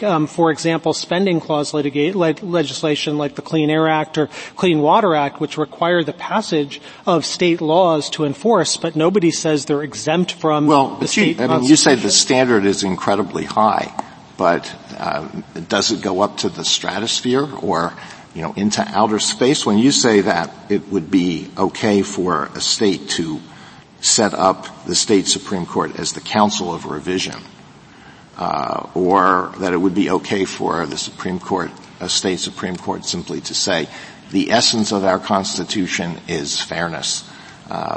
You would say that that can be done. So that sounds like no standard at all. Again, Your Honor, we're saying ordinary checks and balances, that's all you have to do here. But yes, we think there are other checks that deal with those precise problems, if there is in a clause that's abstract and being misinterpreted. Both the state process itself as well as Congress can come in and supplant that. So those accusations, this is Judge Griffith's brief, are made all the time about even decisions by this court. He points to Citizens United and Heller as examples. And what this court what he says is there's a special check here because you have Congress being able to come in. Congress can, I don't know why that's an answer, because Congress can come in anytime, under any circumstances, no matter what we say the Elections Clause means. Congress can always come in and establish the manner of conducting congressional elections. But what this court said is that what that clause reflects is a distrust of state legislatures. That's what you said in Hildebrandt and Smiley and Westbury. And in those cases, you've rejected that precise argument. And so it is a check on judicial adventurism, to the extent you're worried about it. What is the check on, last question, what is the check on an appointed state Supreme Court?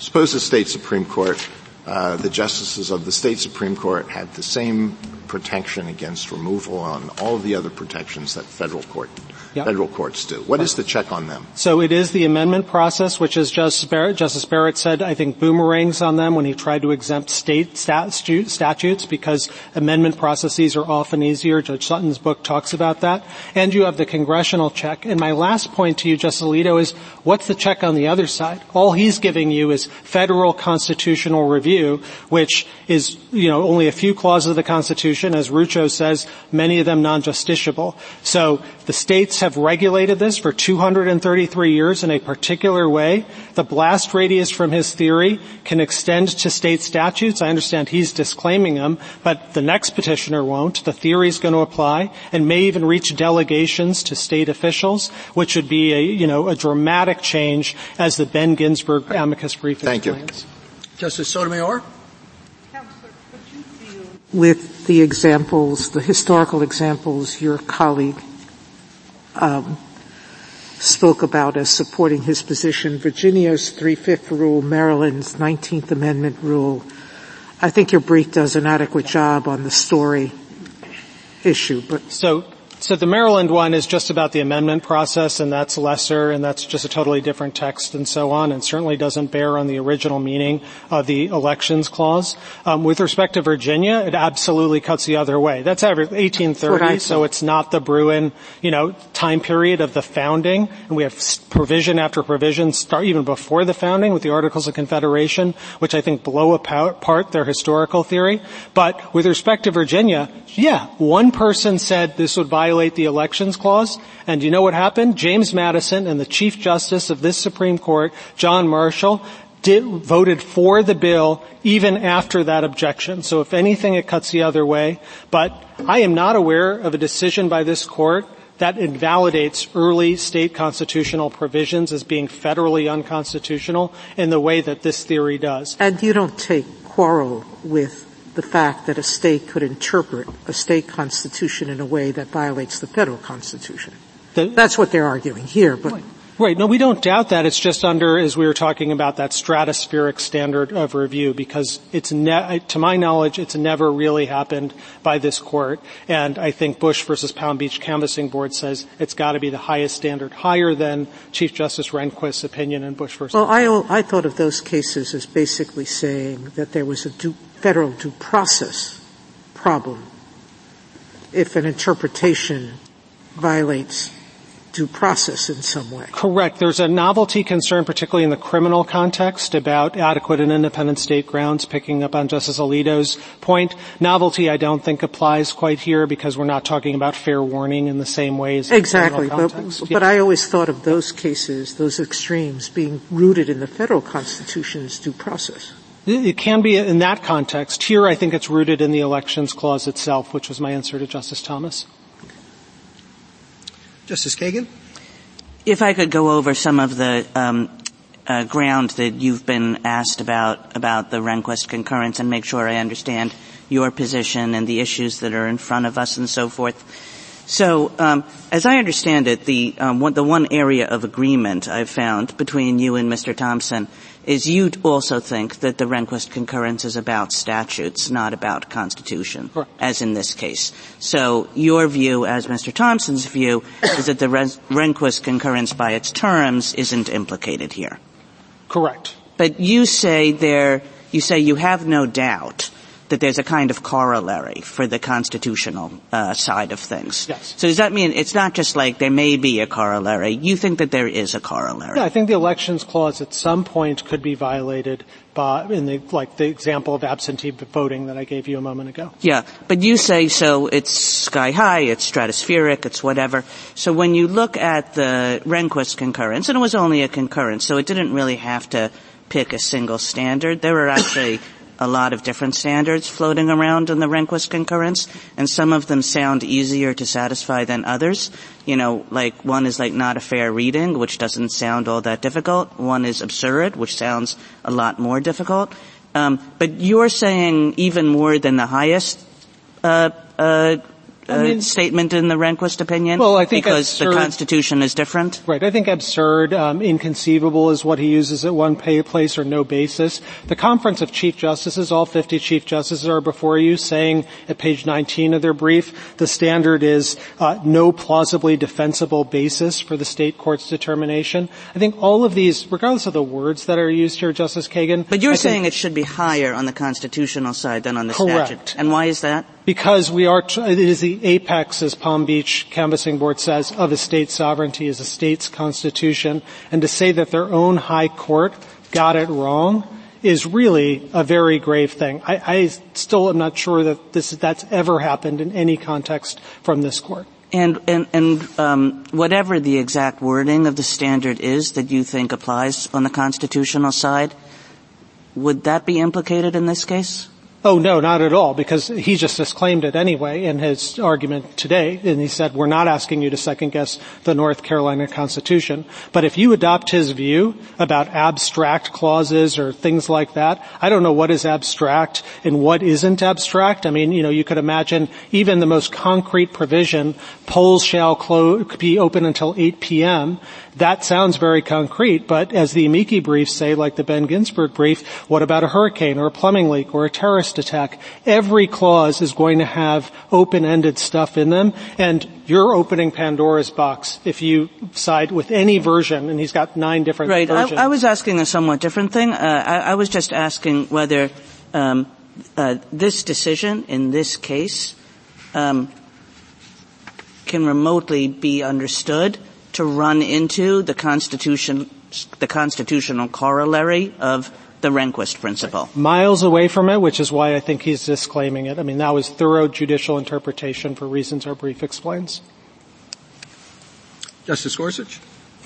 First, just a point of clarification, Mr. Kochel. You take the position that Virginia correctly understood the Constitution when it adopted the 3/5 requirement for purposes of calculating African-American persons in its Constitution. No, Your Honor. So there's several different provisions being debated in 1830. One is the 3/5 provision. We're not talking about the 3/5. We're talking about the regulation of federal districts, which is what the Elections Clause violation But you're was saying about. what Virginia did at that time was consistent with a proper understanding of the Elections Clause. Well, the Elections Clause, yeah, yes. That's what I'm asking. Yes. Okay, so you are defending that. Not and the 3/5 I guess provision. I'm surprised by that, given that when the Elections Clause issue was raised in that debate, as I understand it from the briefs before us, the convention attendees and others basically said, yeah, that might be so, but who cares? We have to protect our property interest in slavery. Yeah, so that's a different provision, Justice Gorsuch. So that's why I'm saying, it's a nice smear of what happened in 1830 that has been levied by my friend on the other side. But the Elections Clause. They were not attending to the Elections Clause. They were attending to their perceptions of what their property rights. No, this was about the districting, and that's what was at issue on the Elections Clause. And I'm fine. If you don't want to answer that, maybe you can get it this way. What would prevent a state before the Civil War from adopting what you say didn't happen and would never have happened, a 3/5 rule in their state constitutions. So the state constitutions, they could adopt that rule, and whatever that is, and it may be consistent with the federal rule at the time, pre the Civil War. So you would defend that as consistent with an appropriate understanding of the elections clause? No, I'm clause. saying this has nothing to do with it, with what we're talking about. I'm asking you, here. Would a state prior to the Civil War be able, through its elections clause, on what ground? No position on that. We're only talking about ordinary checks and balances, Justice Gorsuch. No position on that at all? Justice Gorsuch, we're... Right, how about a state then that puts a political gerrymander into its state constitution? Yeah, and this court, as a federal matter, as you know, has said we abstain from dealing with those things under Rousseau. So a state could do that too, right? Oh, I think there'll be any number of state violations that may be at issue there, if that happens. It's in the state constitution. Still, state constitutions often Let's just say it's as a matter of state law pristine. Then what? Yeah, so then I don't think that it would state a federal elections clause violation at that point. Yeah. Again, nothing here turns on it. We're talking about ordinary judicial review, checks and balances akin to I understand, what the Chief Justice was talking about the veto. I understand the mantra, okay? Let me ask you to turn back to the question about, if you think the Rehnquist view is appropriate on constitutional grounds, what do we do with this opinion? At least some of the amici tell us that we've never had a state court strike down a state law with respect to federal congressional districting on political gerrymandering grounds until the last several years. So if we're talking about 200 years worth of history, this one's pretty new too, right? Not exactly. So we'd say a couple of things about that. First, just really quickly, because I don't want to expend too much time. When was the first one of these in your understanding? 1854 Massachusetts, the Warren decision. All right. Besides that, yeah, and so then a lot in 1932, but that's just for maps. And then it's 2015, right? Well, no, I don't think that's right. So first of all, outside of maps, fine. Let's put that aside. Put that aside. What do we do with the fact that in this opinion that we have before us, the North Carolina Supreme Court said it had to do something because the legislature would not act? The only way that partisan gerrymandering can be addressed is through the courts. About 5-7 years ago, it refused a political gerrymandering claim itself under the open-ended good of the whole clause. And now it's come back and cited a melange of open-ended other provisions that it's now accepting. So I understand the standard's sky high, but at least given some contestable history, and I understand you contest it, but you put that there. You've got this novelty within North Carolina and switching positions with North Carolina. Let me add one more, and then I'll shut up. We have a very lengthy opinion from the North Carolina Supreme Court. It addresses the Federal Elections Clause issue in 3 paragraphs on page 122 of the petition appendix. At the very least, all of these interesting and important issues and able counsel on both sides were not available to that court then. What should we do in that circumstance? Well, certainly with respect to that federal issue, we think it only honestly needed 3 paragraphs, because in those 3 paragraphs they talk about all of the things we've just talked about. Obviously not the detail, and I'd love to give you more detail, Justice Gorsuch. Then you said, well, that the decision talked about it being hard for the legislature to act, and I understand that was the basis of a separate opinion by this court. I think that point actually underscores the caution this court should have when reviewing state court decisions, because that's not what the North Carolina Supreme Court actually said at those pages that's at 8A. Page 8. Yes, page 8A. The only way that the partisan gerrymandering can be addressed. And it's not saying that it's too difficult for the legislature to act. They're making a point about John Hart Ely. But they can't do it. Right. No, I understand They're making that. a John Hart Ely point about how the legislature has been captured. It's the same point the Chief Justice made at oral argument in Rucho. And they're basically saying, and this is page 88 to 90 of the opinion, that because there's a process defect, there's a special role for this court in North Carolina, and they trace it back to 1787 North Carolina Supreme Court in Bayard, which said the exact same thing, that we're worried about legislative self-dealing and installing themselves. So it's the heart of the tradition. Justice Kavanaugh? I just want to follow up on your discussion with Justice Kagan and pages 48 to 50 of your brief and pages 26 to 28 of the Solicitor General's brief on the Rehnquist concurrence there. And I think you said state court, a check to prevent state court judicial adventurism, I think was your phrase, or to ensure that state courts don't manipulate state law to frustrate federal rights. And as Justice Alito pointed out, there are civil rights due process cases, treaty clause, contract clause, adequate and independent state ground. We had a few weeks ago that kind of issue. And I read Justice Ginsburg's dissent in Bush v. Gore to actually accept the principle, or at least not dispute the principle, although she, of course, vigorously disputed the application of that principle in that case. Then I go to your brief on 48 to 50, and I thought you said it's unremarkable proposition. I didn't see in your brief a distinct standard between statutes and constitutions. I don't think that's there in 48 to 50.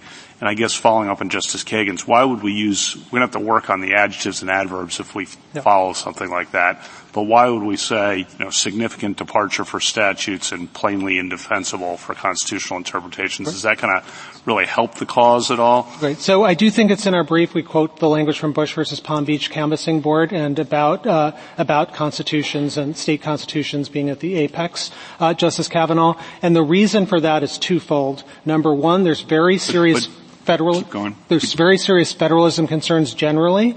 All those contexts you gave me before about adequate independent, those are actually reviewing procedural rules, state statutes, and the like.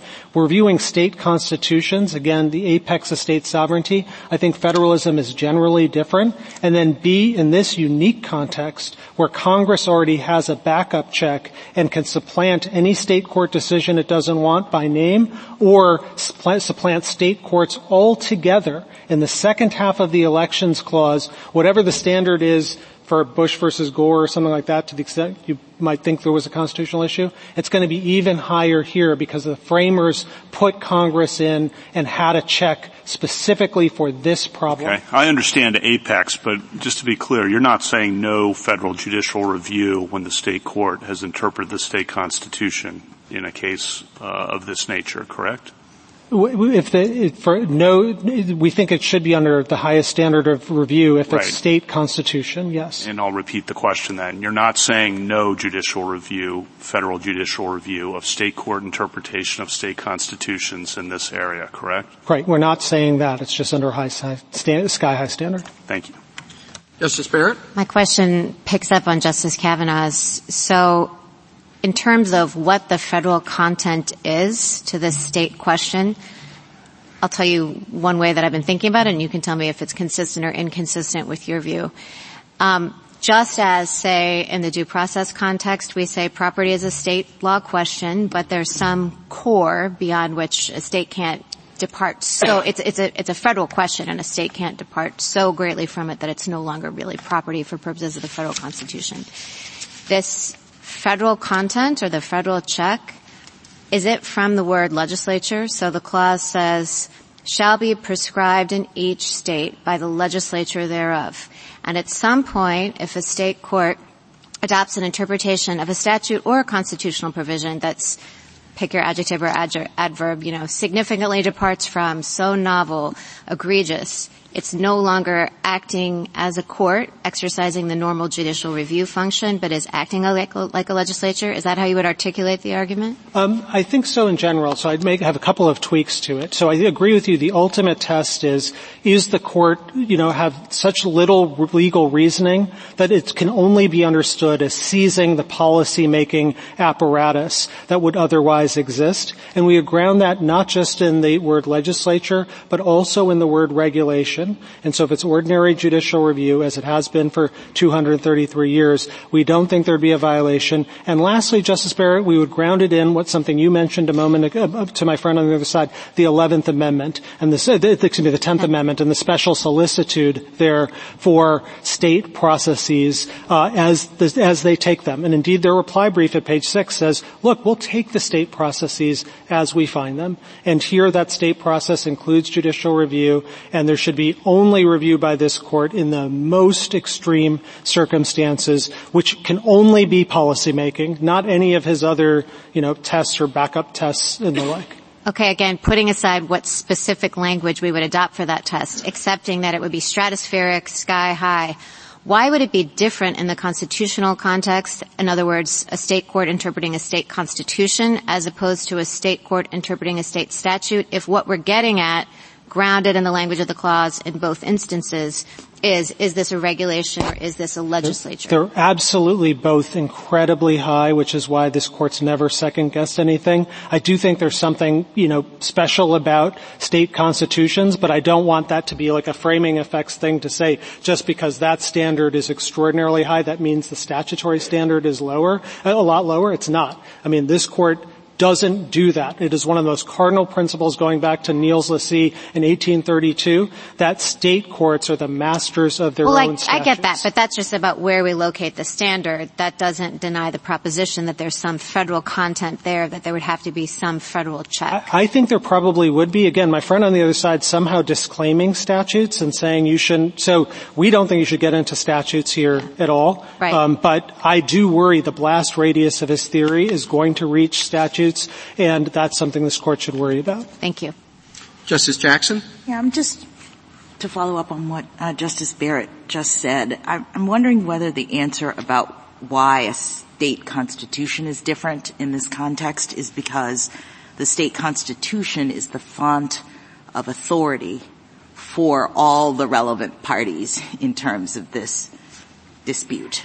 The state constitution is what tells the state legislature what it can and cannot do, what the state court can and cannot do. And I understand we have the peculiar circumstance of the state Supreme Court being the one to interpret the state constitution. But it is different in terms of its legal consequence and stature than a statute. Am I wrong in thinking about it that way? No, we think you're absolutely right, and so that's why state constitutions reflect the most fundamental principles, like the Free Elections Clause, often in broad, open-ended language, just like the federal constitution and McCulloch versus Maryland. And they apply in different ways. Like, it's not just the state constitutional provisions that speak specifically to elections that apply and constrain the state legislature.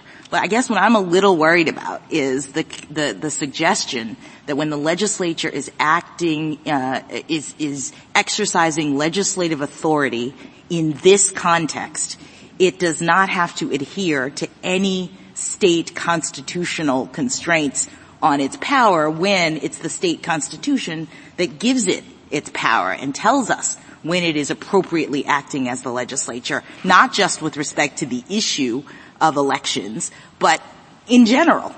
That's 100% right, Justice Jackson. We've never had a creation of that animal in the in the federal constitution empowering states to do that. And if that were what the founders intended, surely someone would have said so and would have prompted the massive debate. There are 3 Federalist Papers on the Elections Clause, not a word, anything like this. What he would do is gut the ordinary checks and balances. And so to me, it's not so much the sort of troubling worry of we have the state legislature violating federal constitutional law, because we as the Supreme Court and other courts in the federal system can look at that because it's a question of did they violate the federal constitution. Here he's saying, no, we do have to comply with the federal constitution. What we can violate is the state constitution, and what I can't wrap my mind around that argument. I can't either, Your Honor. In Shelby County, this court said it's up to states primarily to regulate elections through their constitutions and statutes. And what he would do is gut the ability of states to do that. All 50 states have clauses, equal protection, assembly, speech, and others. He would nullify them all, in addition to the smaller voting regulations. Thank you, counsel.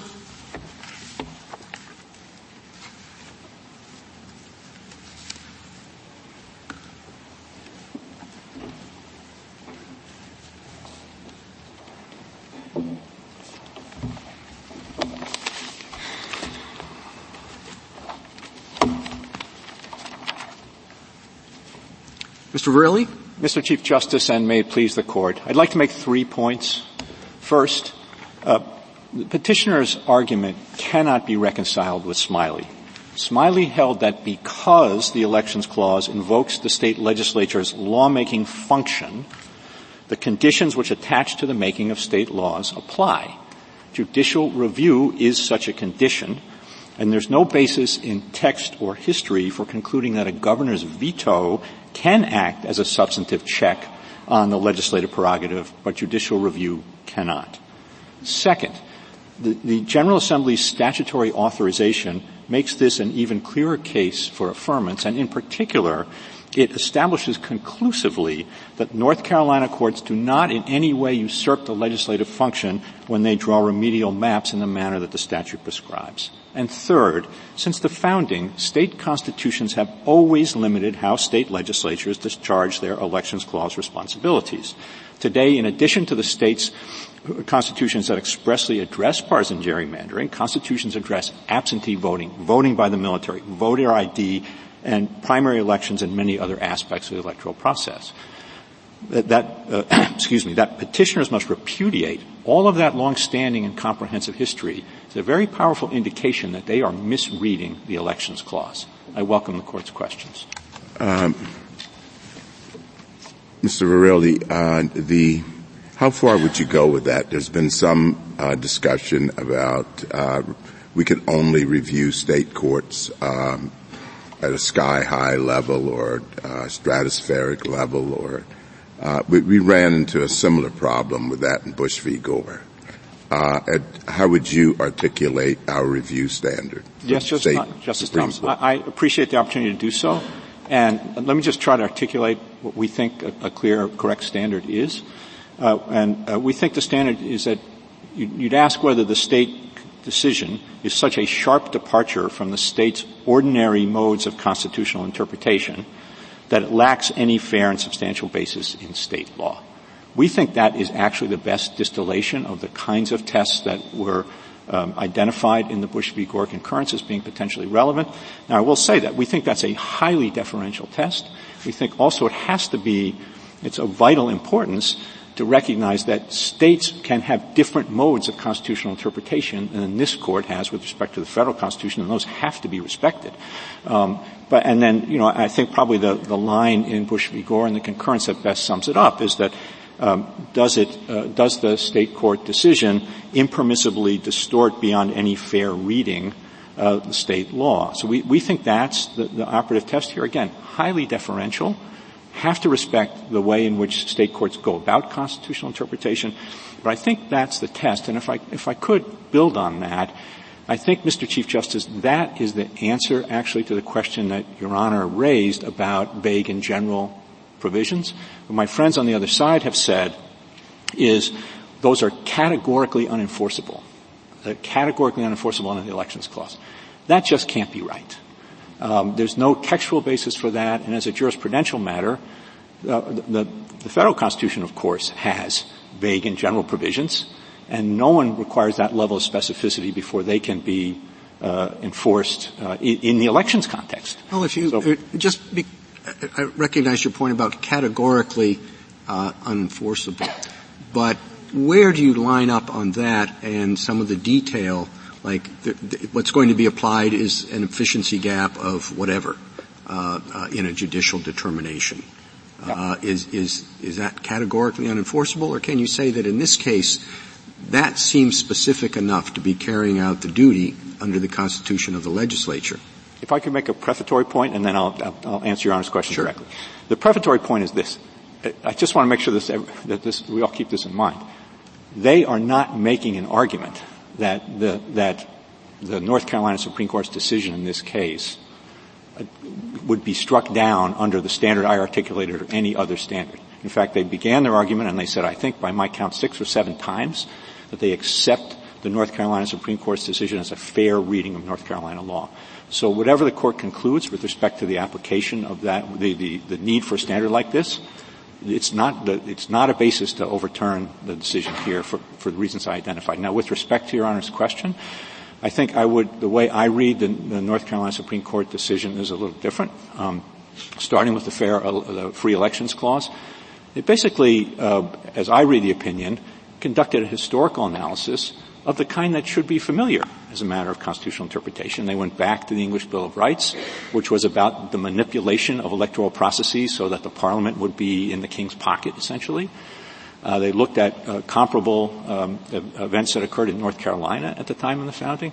And then, although this was not in the opinion, of course, I do think that what James Madison was saying about the Elections Clause itself, and the best place to look for that is page 27 of the Founding Era Scholars Brief. He talked about, because this was general language, the risks of abuse were manifold and could not all be imagined. And what he was basically talking about, one thing he says, and this is the August 9th debates of the convention, one thing he says in those August 9th debates is, there's a real risk that the powers that are in control of the state legislatures will rig the process for choosing members of Congress in a way that they can project their disproportionate power in the state into the Congress.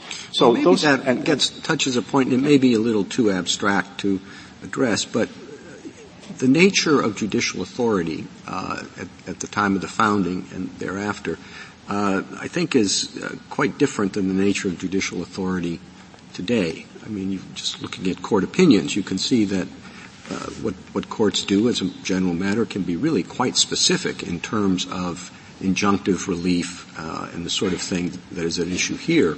And I wonder if I guess I wonder how we should go about taking that into account. Yeah, and so there are all these statements about this is what the court did in 1800 and whatever, and I wonder if the same concerns that are at issue today about the exercise of judicial authority were really on the plate back then. So I guess the way I would think about that, Mr. Chief Justice, is that what the North Carolina Supreme Court was doing here, I think, was saying this is the historical genesis of the Free Elections Clause. This is the kind of problem it's there to address. The extreme partisan gerrymandering, and this was an extreme gerrymander, the extreme partisan gerrymandering we face here is a cognate kind of problem. We have to figure out, using modern doctrine and modern approaches, how to address it. And I do think, if I could, I don't want to be presumptuous here, but as I read the opinion for the court in Rucho, the idea of the court there was that looking at this court's understanding and history of the Equal Protection Clause and the Free Speech Clause, given that history, it wasn't possible to derive particular manageable standards. But there's a key, as I read it at least, key predicate there is that, and the opinion reflects this, that the Equal Protection Clause doesn't impose any restriction on partisan motivation or intent. And therefore, the only thing you can look at is the result and, how fair is unfair. Go ahead. If I could. The key difference, I think, one key difference, and it applies here, is that if one looks at those number of state constitutional provisions that expressly limit or prohibit partisan gerrymandering, and there are quite a number now, I don't know, 7, 8, including many of the big states, they focus on intent. And policing for an impermissible intent is something that courts know how to do and is subject to judicially manageable standards. With respect to race, of course, you have the Arlington Heights framework. And I think, again, they have not challenged this opinion. They said it's fair. Right. But I will say it does have a very substantial intent focus, and I would point the court in particular to pages 125A to 129A of the appendix of the petition. I'm sorry. You have, again, today, particularly in the redistricting area, if the court is involved, it's often, I don't know if it's typical or whatever, they act through the appointment of special masters. The judges don't sit in the back room with lines drawing the districts, but other people do. And I wonder if there's a disconnect between the level of the grant of authority, whether it's along the lines that Chief Justice Rehnquist put in the Palm Beach case or something else, and how it's actually practiced on the ground. Yeah, so I think that whatever might be the case in other situations, here, of course, in North Carolina, we have an express statutory authorization saying a particular three-judge court shall impose a remedial map and shall do so under the following constraints. It's good for one trip only. It's interim map. The legislature has to be given a full and fair opportunity to remedy the constitutional problem before that remedial process kicks in. And then third, the map has to deviate as minimally as possible from the map that the legislature enacted, and then within those constraints, that remedial process occurs. And so I think that, and I guess more generally, I would think if one recognizes, as I think has to be the case, that states do have the constitutional authority to enforce state constitutional provisions here, and they declare that a state legislative act is unconstitutional, and in the case of a redistricting map, then it naturally follows that there is going to be remedial authority. And that remedial authority in this instance really responds to a profound practical problem, which is you have to have a map to have an election. Thank you. So, somebody's got to step in. Mr. Varelli, I mean, what if you were in a state which didn't have the kind of procedures that North Carolina had? And as you say, there has to be a remedy. But let's say a state just sort of did it on its own without even, without kicking it back, without saying, look, let's say there was time enough to kick it back, and the state court did not kick it back. Are there any limits on this? Should there be any limits on this? So there might be, a useful analog on the federal side. There's a whole body of equitable principles that apply in precisely this context that say as a matter of exercise of equitable jurisdiction, the court's got to give the legislature a full and fair shot to remedy it first, should deviate as little as possible from the map that the legislature enacted. And I guess that in order for those to apply in the state situation, they would have to have a basis in the Constitution. I could envision an argument that those kinds of constraints on remedies could be something that you could think of as within the as appropriate given the Elections Clause. But again, this case, it's very straightforward. This is as constrained a remedial situation as you were going to see. And no, go ahead. No, please. Just a quick question: is when you gave your standard, the sort of sharp departure from the state's ordinary modes of constitutional interpretation that lacks any fair and substantial basis in state law. Good. Your highly deferential standard and deferential as to interpretive method as well as to anything else. Yes, thank you. Yeah. Is that standard for you? Should that be the same standard as for statutes, or do you agree with Mr. Katyal that there actually is a gap between the two? Yeah, I'm not sure that I see a gap between the two, except in the following sense, that one could think that with respect to a statute, because there's a difference between interpreting a statute and interpreting a constitution.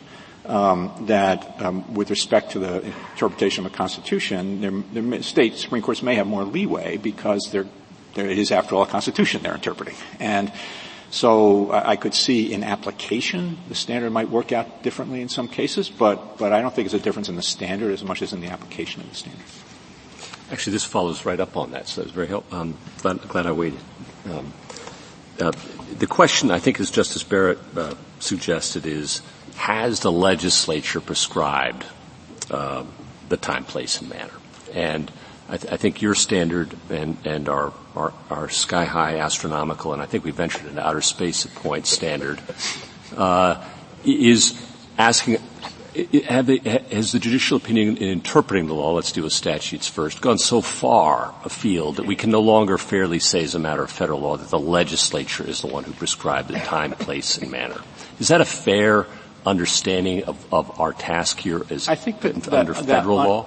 I think that's kind of the underpinning of the idea that what you're trying to solve for is the problem of state court going so far afield and being so disconnected from existing precedent, from history, et cetera, that you would come to the conclusion that they're really not engaging in the function of judicial review. Well, the legislature didn't prescribe these things. I mean, that's the text that we're asked to interpret, right? Right, but I guess, Your Honor, I would say that and they've gone so far afield. If I could just say it this way. Well, I just want to just make sure we're on the same page. That's the federal standard, and one way of analyzing that, I think, if I'm understanding you, and if I'm not, please say so, when we're dealing with statutory law, is if they've gone so far afield or into outer space, that's an indication that it's no longer the legislature prescribing the Well, I guess I would put it differently. Okay. I guess what I would say is that the framers took legislatures as they found them. that the judicial review under the state constitution is a condition of the normal operation of state law in the language of Smiley, and therefore should be expected that courts will review federal election regulation by state legislatures under the state constitution, that they can validate. Thank you, Mr. Brewer. Thank you. Can I just follow up Thank on you. that? Sorry. Go through. Justice Thomas? Justice Alito? Is your standard a standard that can be flunked? Yeah, I assume it could be flunked. Give me an example of something that would flunk your standard. So, I think a naked declaration that an act of the legislature under a free and fair elections clause is unfair, without any grounding in history or precedent or sound analysis of a kind that the state is appropriate under that state's mode of interpretation. I think you could envision that possibility happening.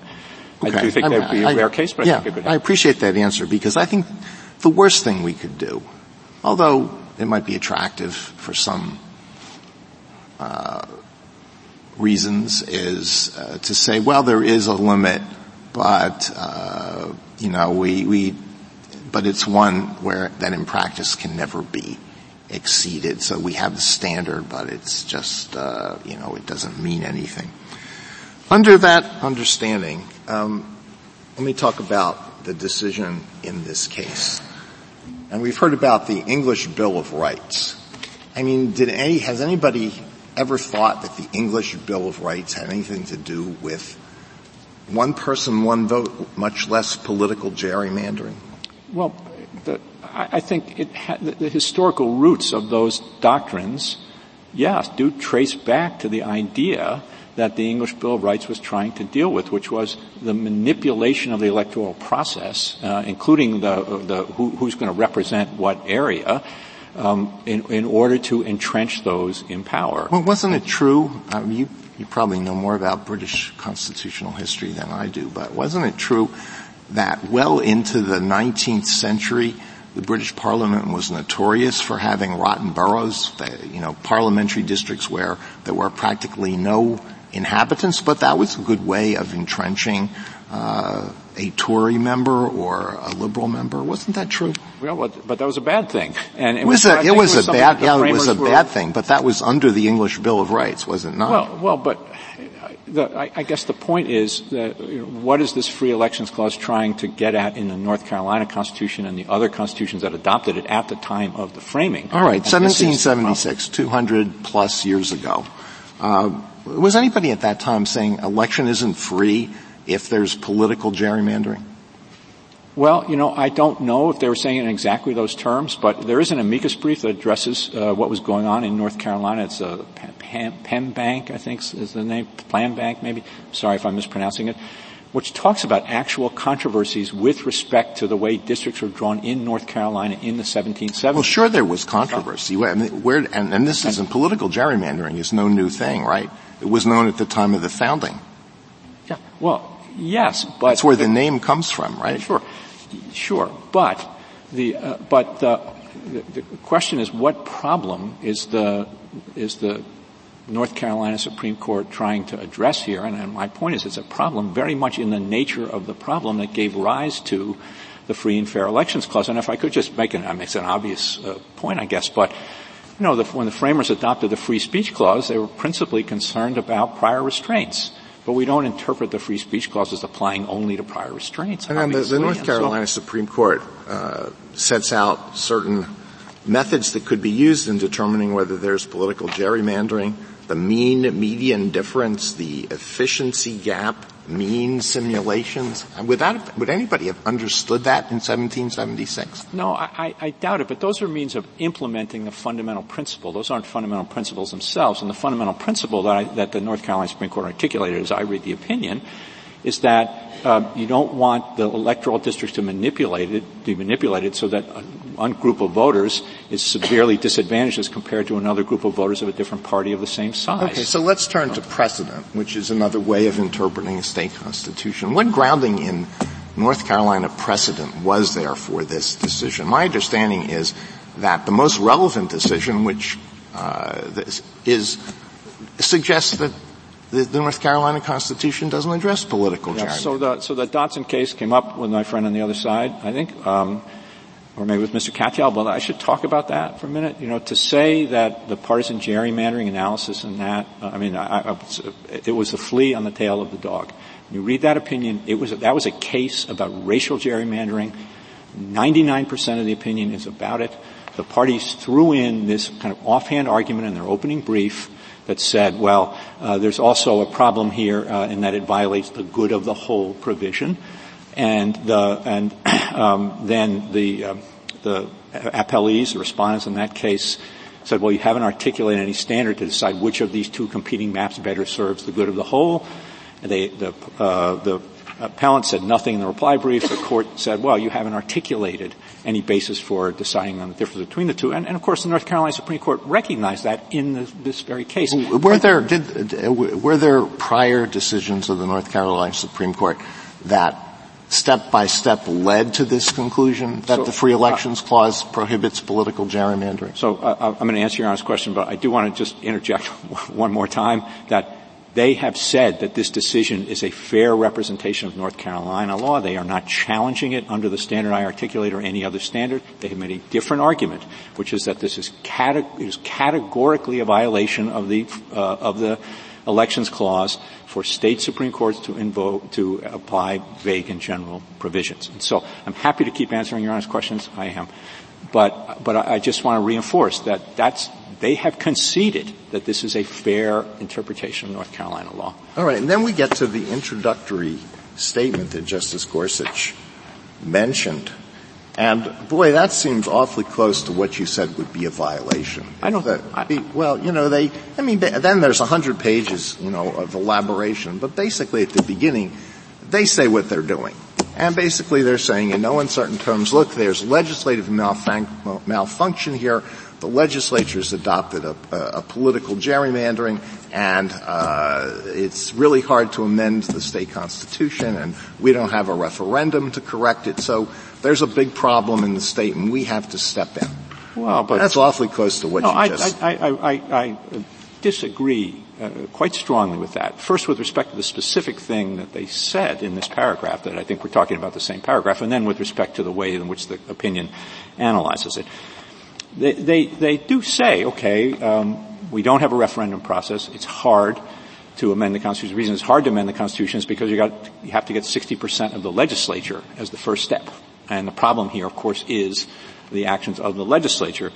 And then, and I think this is what Your Honor is referring to, but there's a sentence here, which we haven't talked about, and what the North Carolina Supreme Court says, it is no answer to say that responsibility for addressing partisan gerrymandering is in the hands of the people when they are represented by legislators who are able to entrench themselves by manipulating the very democratic process from which they derive their constitutional authority. Now, one can agree or disagree with that as a premise for judicial intervention, but that's essentially John Hart Ely's Democracy and Distrust. And you may not think that that's an appropriate way to think about how the federal Constitution ought to be interpreted and applied, but I don't see how one could say that that is so far outside the bounds of reasonable interpretive principles that the state court here was acting as a legislature and not a court. I just don't see how you could say that. And then, of course, with respect to the specific analysis beyond the Free Elections Clause, there's a very lengthy Equal Protection Clause analysis, which is rooted in substantial precedent and which... Thank you, Mr. Verrilli. Thank you. Justice Sotomayor? Mr. Verrilli, I'm trying to organize an opinion if I were to rule in your favor. And you say some things are within bounds, some things are not. How would you write it? I mean, to answer some of the questions my colleagues have raised and to knock it down, okay? I guess first you would say, take petitioner's broadest view, that the legislature means state legislators, not state courts, and so there can't be any judicial review. That's easy to write and say, there obviously has to be judicial review because it's part of the regulation process. What comes after that? So, how do we deal with his distinction between procedural and substantive? How do we deal with this question of I think the court could this write court, why we don't reach the question of whether this court went too far, was legislating and not reviewing? I think the court could write a very straightforward opinion, and I think a good place to start would be the following quote from Chief Justice Hughes' unanimous opinion for the court in Smiley, which says, "The question then is whether the provision of the federal Constitution, thus regarded as determinative, invests the legislature with a particular authority and imposes upon it a corresponding duty, the definition of which imports a function different from that of a lawgiver," and then these are the key 4 words, "and thus renders inapplicable the conditions which attach to the making of state laws." In Smiley, the courts answered that question with an emphatic no with respect to the governor. An emphatic no is equally appropriate here. There is a limit to the state court's ability to enforce state constitutional provisions. That limit is the standard that I articulated twice, and I won't articulate for a third time. You think we should reach that question? Well, but then I was going to say, but the petitioners have not. If the court wants to save that for another day, it can, but I guess we're comfortable with the articulation of it. The key point for us is the petitioners have not made any argument under that standard, and therefore there is no, in fact, the opposite. They have conceded that this is a faithful and fair interpretation of North Carolina law, and therefore there's no basis for overturning the decision of the North Carolina Supreme Court. Justice Kagan? Mr. Verrilli, I've been thinking a good deal about this constitutional analog to the Rehnquist principle, and your colloquy with Justice Alito made me feel uneasy about it. And I think that the reason is because it shows how very good judges on very good courts can find it incredibly easy to disagree with each other. And so if Justice Alito asked you, can it be flunked, I think what I want to ask you after hearing that colloquy is there a danger it's going to be satisfied too easily? And I'll just, I think that every single one of us on this bench has written opinions at times, saying that other judges, whether it's other judges on this court or lower court judges, have engaged in policy making rather than in law. And I mean, it's just sort of one of the things that judges say when they really disagree with another opinion. And so how, if you say acting as a legislature, not as a court, acting as a policymaker, not as a court, I mean, these really are things, it's not just this court, it's every court. These are things that judges say to each other all the time. How is this going to be a check that's used rarely, rather than like whenever you basically, disagree strongly? So I apologize for putting it this way, but I think that's up to this court. This court's going to be applying it. And I think the phrase from the Bush against Gore concurrence that I think captures it pretty well is, does it impermissibly distort beyond any fair reading state law? That is deferential, very deferential standard. It, I think, encompasses the point that I made, that you've got to respect the state court's modes of constitutional interpretation. But I do think, for all the reasons of federalism and state sovereignty and comparative institutional competence, that of course it needs to be applied very deferentially. There aren't going to be very many cases that I would think that would satisfy it. There will be some, perhaps, but there won't be very many. But I think that. But anyway, that's the way I think it would. That's the way I think it would go. Justice Gorsuch, Justice Kavanaugh, Justice Barrett. Just quickly, Mr. Verrilli, you got some questions about the remedy, and, the Chief Justice was asking you about special masters drawing the map, and, here we had experts come in. We've been talking primarily about the liability question. You did get some questions about remedy. I just wanted to give you a chance to say something about our jurisdiction, whether we have jurisdiction to review the veto portion. We don't think there's a final judgment here yet. I mean, the question of the proper remedy is before the three-judge court on remand, and the argument being that's at play there is, should the court accept the legislature's remedial plan or the alternative remedial plan drawn by the court? And that answer to that could matter to the way the court analyzes the issue. Now, I will say I take the argument of my friends on the other side to be that the two issues of whether you can have a remedial process at all and whether you can have judicial review at all are so intimately bound up that you should address that issue, and that's why I was focused on it.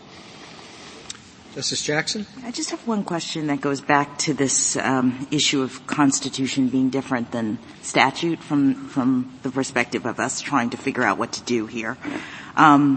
Justice Gorsuch asked, I thought, a very clarifying question, and it's sort of come up again with Justice Kagan's remarks, which is we're really trying to kind of sort of figure out when and under what circumstances the state legislature has usurped legislative power in some sense. And I think Justice Kagan is correct that that's sort of in the eye of the beholder.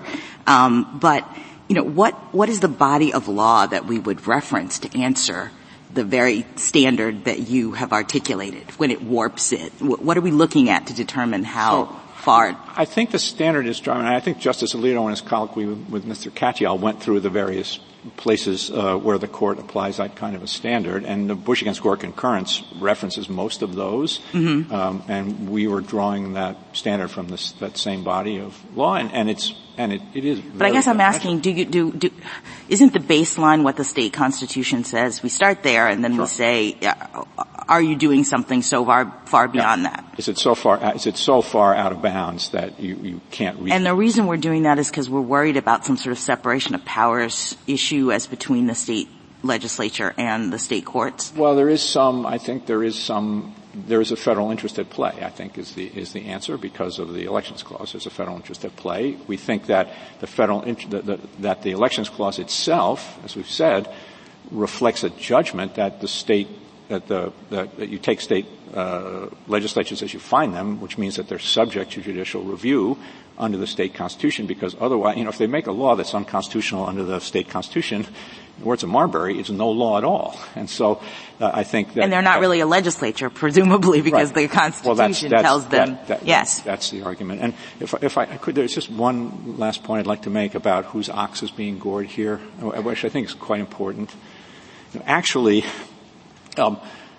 there's a great deal of sentiment in this country about the problems with extreme partisan gerrymandering. This Court's opinion in Rucho acknowledged it. And states have actually responded in nonpartisan ways. I can think of 4 states, New York, Florida, California, and Ohio, all of which are in the control of one political party, where presumably the incentives would have been lined up to maximize partisan advantage through the redistricting process. But in all 4 of those states, they amended their constitutions through the work of the people to restrict partisan gerrymandering, and those provisions have been enforced. I mean, the provision was enforced in New York, of course, just earlier this year. And so I do think it is more than whose ox is being gored. This is a really important issue in this country, and I think it would be an extraordinary thing to say, as my friends on the other side are saying here, that the Elections Clause requires that all of those provisions, and then countless others, be disabled with respect to congressional elections. That would be an extraordinary thing to do. And before doing that, I would hope that the Court would see a case much, much clearer than the one that the petitioners have presented. Thank you. Thank you, counsel.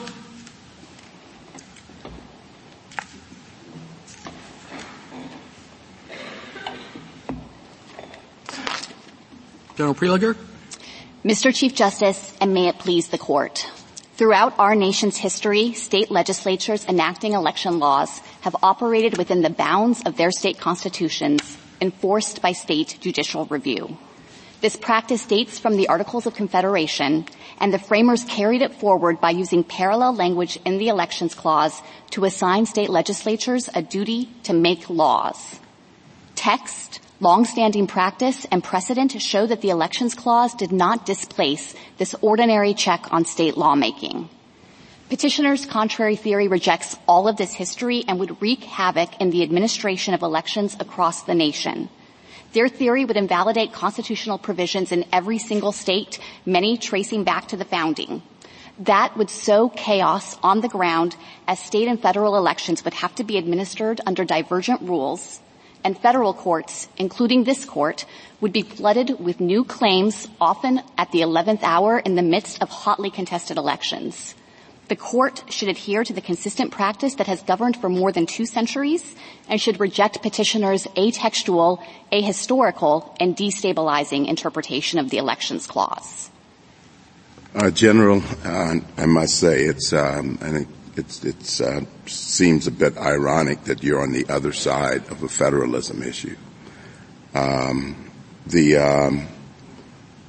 Do you agree with the highly deferential standard that we've been discussing here? We do. It would seem to take you out of the equation, or the national government out of the equation. No, not at all. Justice Thomas, we of course recognize that Congress has its own check under the second half of the Elections Clause, and that remains constant no matter what the states are doing through their state election laws. But as well, with respect to this idea of whether there's an outer federal constitutional standard that could apply here, we agree that that's so, and the court could recognize that kind of constitutional claim. Now, we also agree that that would have to be highly deferential, and I think that that stems from the recognition that to state this kind of claim under the Elections Clause, you would have to be identifying a situation where a state court isn't actually engaged in the process of judicial review. We understand the Elections Clause to pick up through the lawmaking function that ordinary check and balance. And so if a state court is conducting judicial review and is interpreting its state constitution, that presents no fundamental conflict with the Elections Clause itself. So the standard would have to be trying to identify those circumstances when a state court isn't really functioning through the process of ordinary judicial review. And we think that that would be an extraordinary situation, that it's unlikely to arise very often, but there is an outside federal constitutional check that could be applied in this context. I'm sorry. No, just one last point. It would seem that would preclude your involvement if the the North Carolina Supreme Court had a decision or rendered a decision that was not generous or less generous or actually antagonistic to an interest that you would normally defend. We agree that our theory does not depend on the particular state constitutional provision that's being enforced. Of course, there are a panoply of federal laws that apply in this context as well, and so if there was some state constitutional provision, like you were positing earlier, that would be fundamentally in conflict with the Voting Rights Act, then of course under the Supremacy Clause, that provision would have to yield. General, I should have asked this question of Mr. Verrilli, so apologies to both of you. Just what is the status of the state court proceedings right now? So my understanding is that the appeal of the remedial map is still pending, and I don't know when a decision is expected. I thought I saw in the briefing somewhere that it was expected by the end of this year, but I don't believe it's arrived yet. Okay, that's helpful. Thank you. And then I just wanted you to address what I understood the other side's argument to be, and I may be misstating it, so forgive me, both of you. That Chief Justice Rehnquist's theory that there's some outer bounds, and we can disagree over or argue about whether how far in the atmosphere it should go, makes sense because, to the extent as Justice Barrett was pointing out, the question before us is whether the rule, the time, place, and manner regulation has been prescribed by the legislature.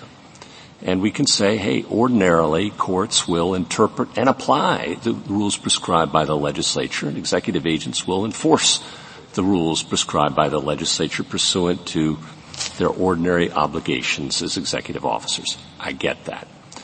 But it's something different, I think the argument goes from the other side, when a state court says, or any institution says, we're not going to enforce the rules prescribed by the legislature for whatever reason.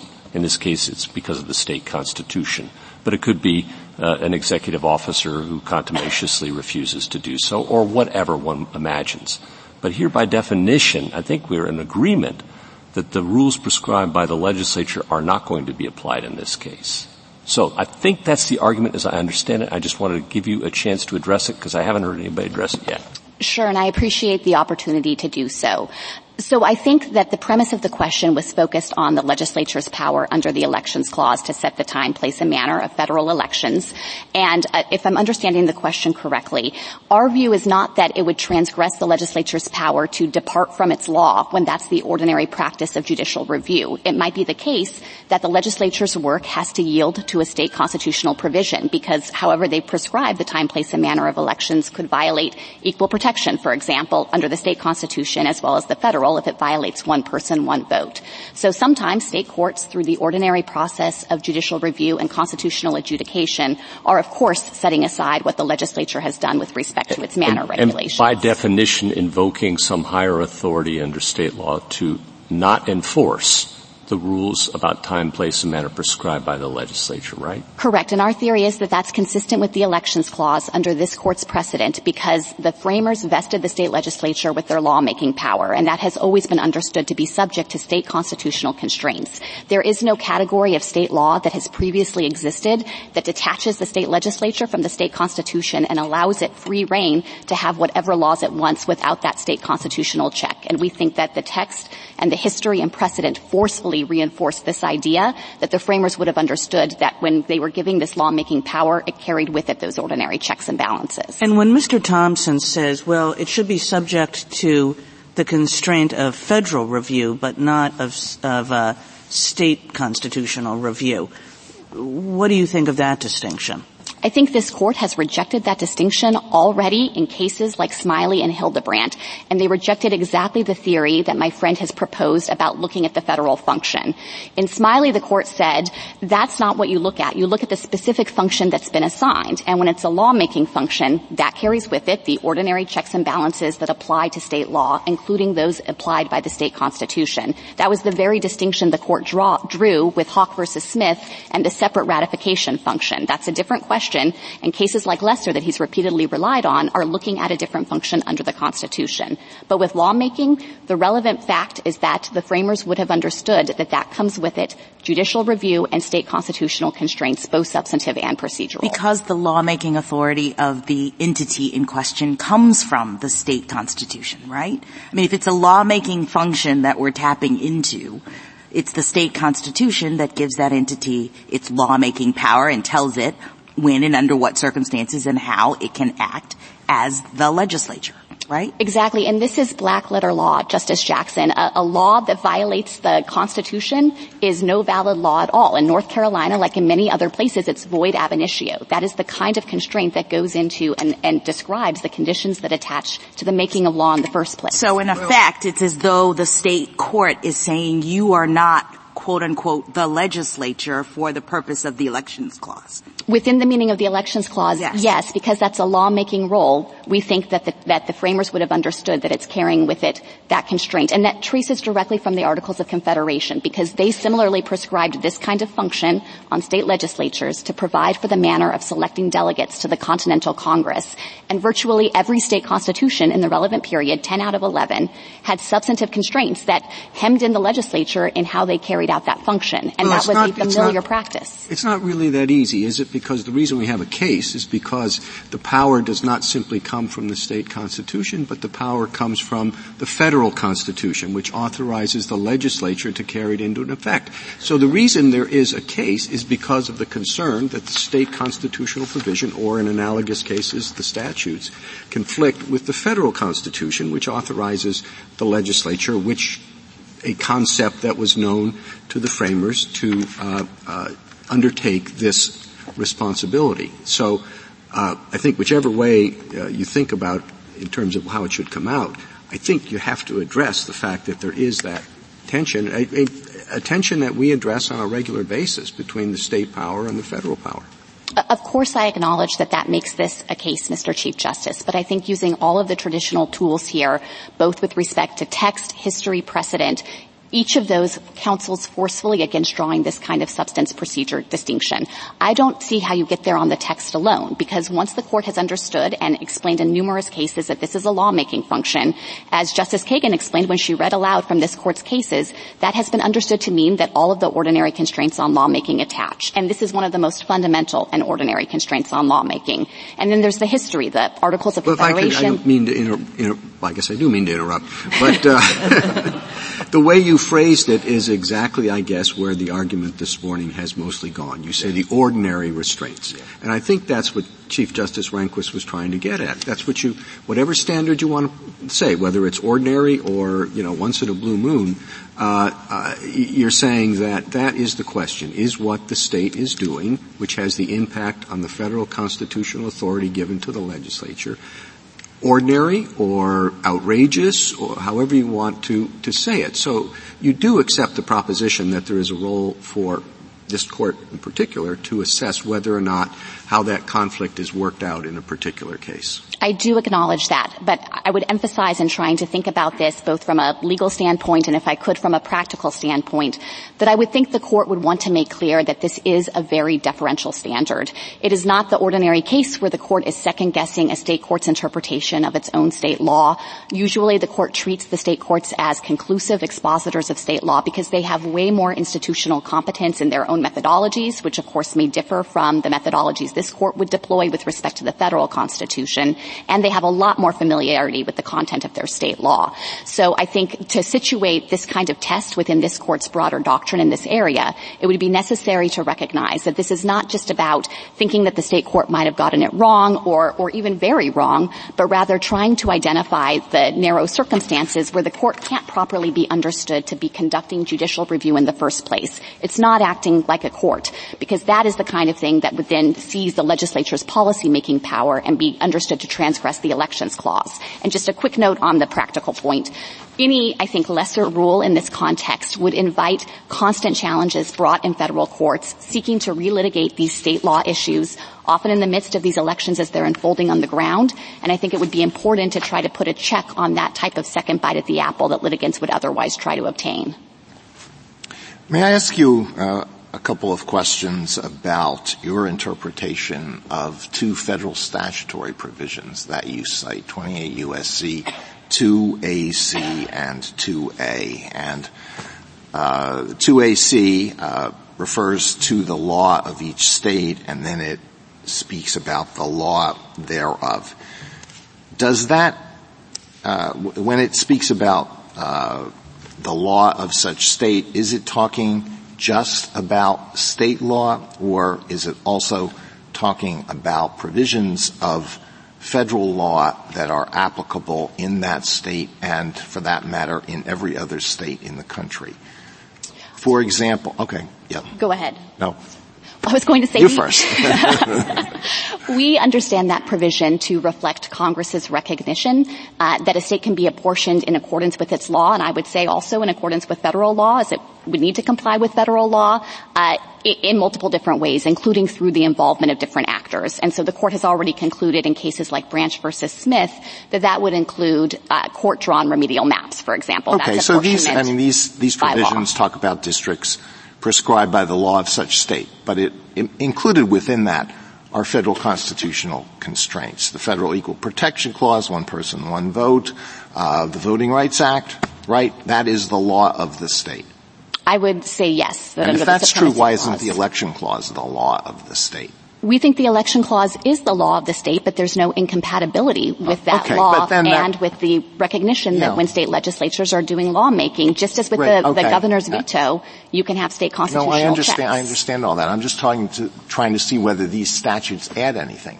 And in light of your answer, it doesn't seem to me they add anything, because we're still back to the question of the interpretation of the federal Constitution, right? I agree there's a federal constitutional question here. We think that these statutes add, for purposes of this case, just additional confirmation from Congress that it recognized that other organs of the state government, including courts, could play a role in the process. I don't think that's really responsive to my question. If the law thereof includes the Equal Protection Clause in the U.S. Constitution and it includes the Voting Rights Act, then it includes also the Elections Clause, and I understood you to agree with that. So we're back to these statutes are not an alternative way to decide the case. It takes us back to the Election Clause constitutional question, right? That's right. We haven't asked the court to resolve this case on the basis of these statutes.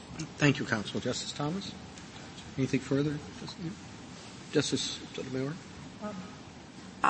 In fairness to petitioner, I think that what they're trying to say when they draw this procedural substantive line or this other line of open-ended or specific constitutional provisions, that they're trying to articulate, maybe inarticulately, but articulate that we have to reach the question of when does the federal constitutional provision spring up? Meaning, at what point has a court acted not as in judicial review, but in legislating? And so how would you, and I think Mr. Verrilli gave us a line. What's your line? How would you articulate it? So I'm happy to give you a line. I'll just say that I don't actually understand them to try to conflate those two arguments. I think that they are trying to make a sweeping argument here that even if the court is acting like a court and faithfully engaged in the process of judicial review, they would nevertheless invalidate any number of constitutional provisions around the states and say those are unenforceable through the I agree with you. Review. That's what they're trying to say.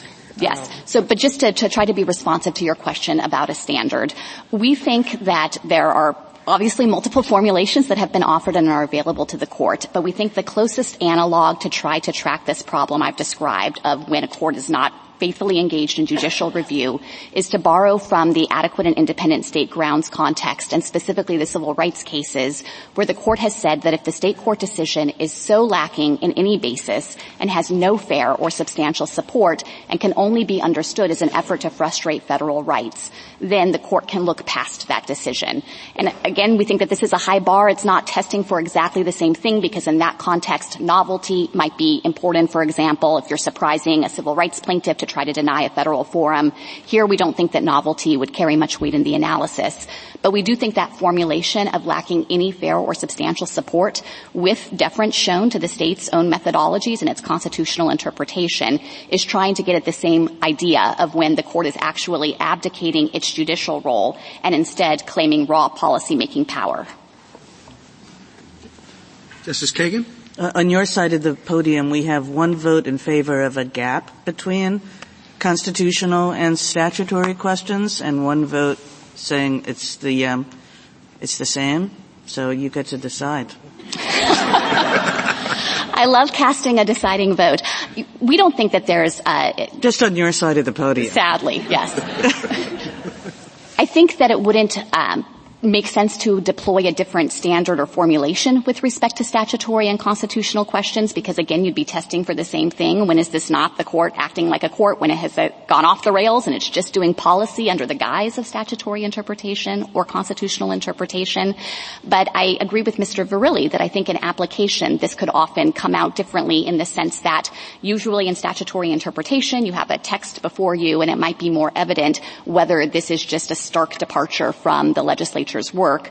In the context of constitutional adjudication, in contrast, there are often broad provisions, as there are under the federal Constitution, and I think that federal courts should not be in the business of saying that the state courts aren't giving those, for example, just a fair reading, looking at their text alone, because there's often a lot of additional methodology that has to go into properly interpreting those provisions and distilling them into principles in concrete cases.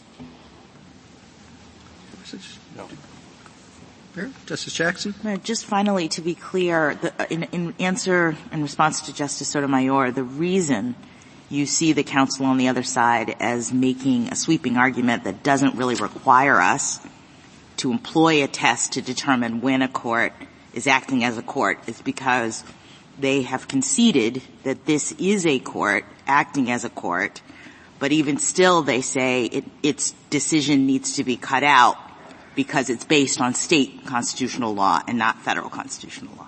My understanding? That's exactly right. So they have said multiple times today that they are not asking this court to delve into the ins and outs of the North Carolina Supreme Court's decision here, that they said they take it at face value as an accurate understanding of North Carolina law, and they're instead making far more sweeping arguments that would take off the table 233 years of history in this country, state constitutional provisions that have applied under the Articles of Confederation and in the early decades of the Republic and still today, and we think that that would be a distortion of the meaning of the Elections Clause, and it would have enormous and drastic practical consequences. So we can rule here today without adopting any particular test like Mr. Verrilli's or anything else? Yes, we agree that it wouldn't be necessary in this case to articulate that standard because we don't think that they're pressing that kind of claim in this case. Thank you, counsel. Rebuttal, Mr. Thompson?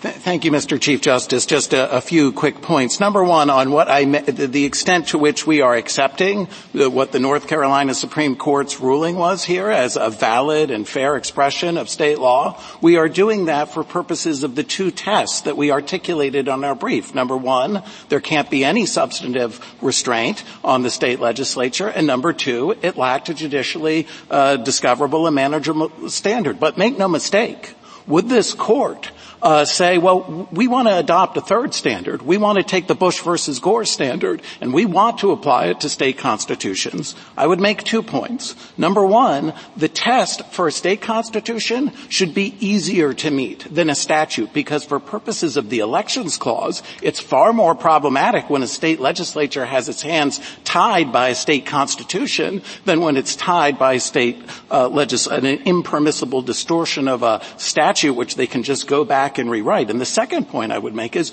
under that standard, and we've heard a multiplicity of standards, but under any of the standards, we think what the North Carolina Supreme Court here did would run afoul of all of those standards because it was not grounded in the text, it was not grounded in the history, and it was not grounded in precedent. Now, I would also like to address the suggestion that there'll be an increase in cases if the court were to adopt our standard as opposed to their standard. It's very important to understand that my friends on the other side are articulating two tripwires. They have now articulated two ways in which the Elections Clause could be violated. One is their panoply of stratospheric tests for running impermissibly distorting state law. But the second way, which they've never disclaimed, it's in their briefs on page 57, is they acknowledge that if the state legislature is deprived a central role, then that would be a separate way to violate the Elections Clause. And they never tell this court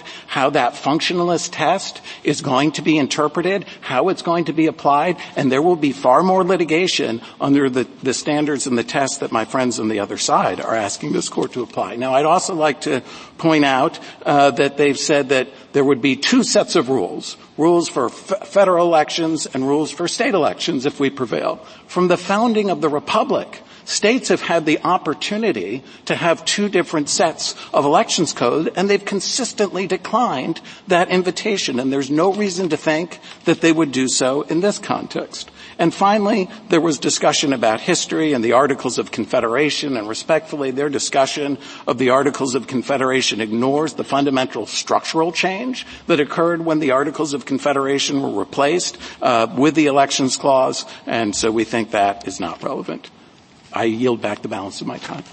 Thank you, counsel. All counsel. The case is submitted.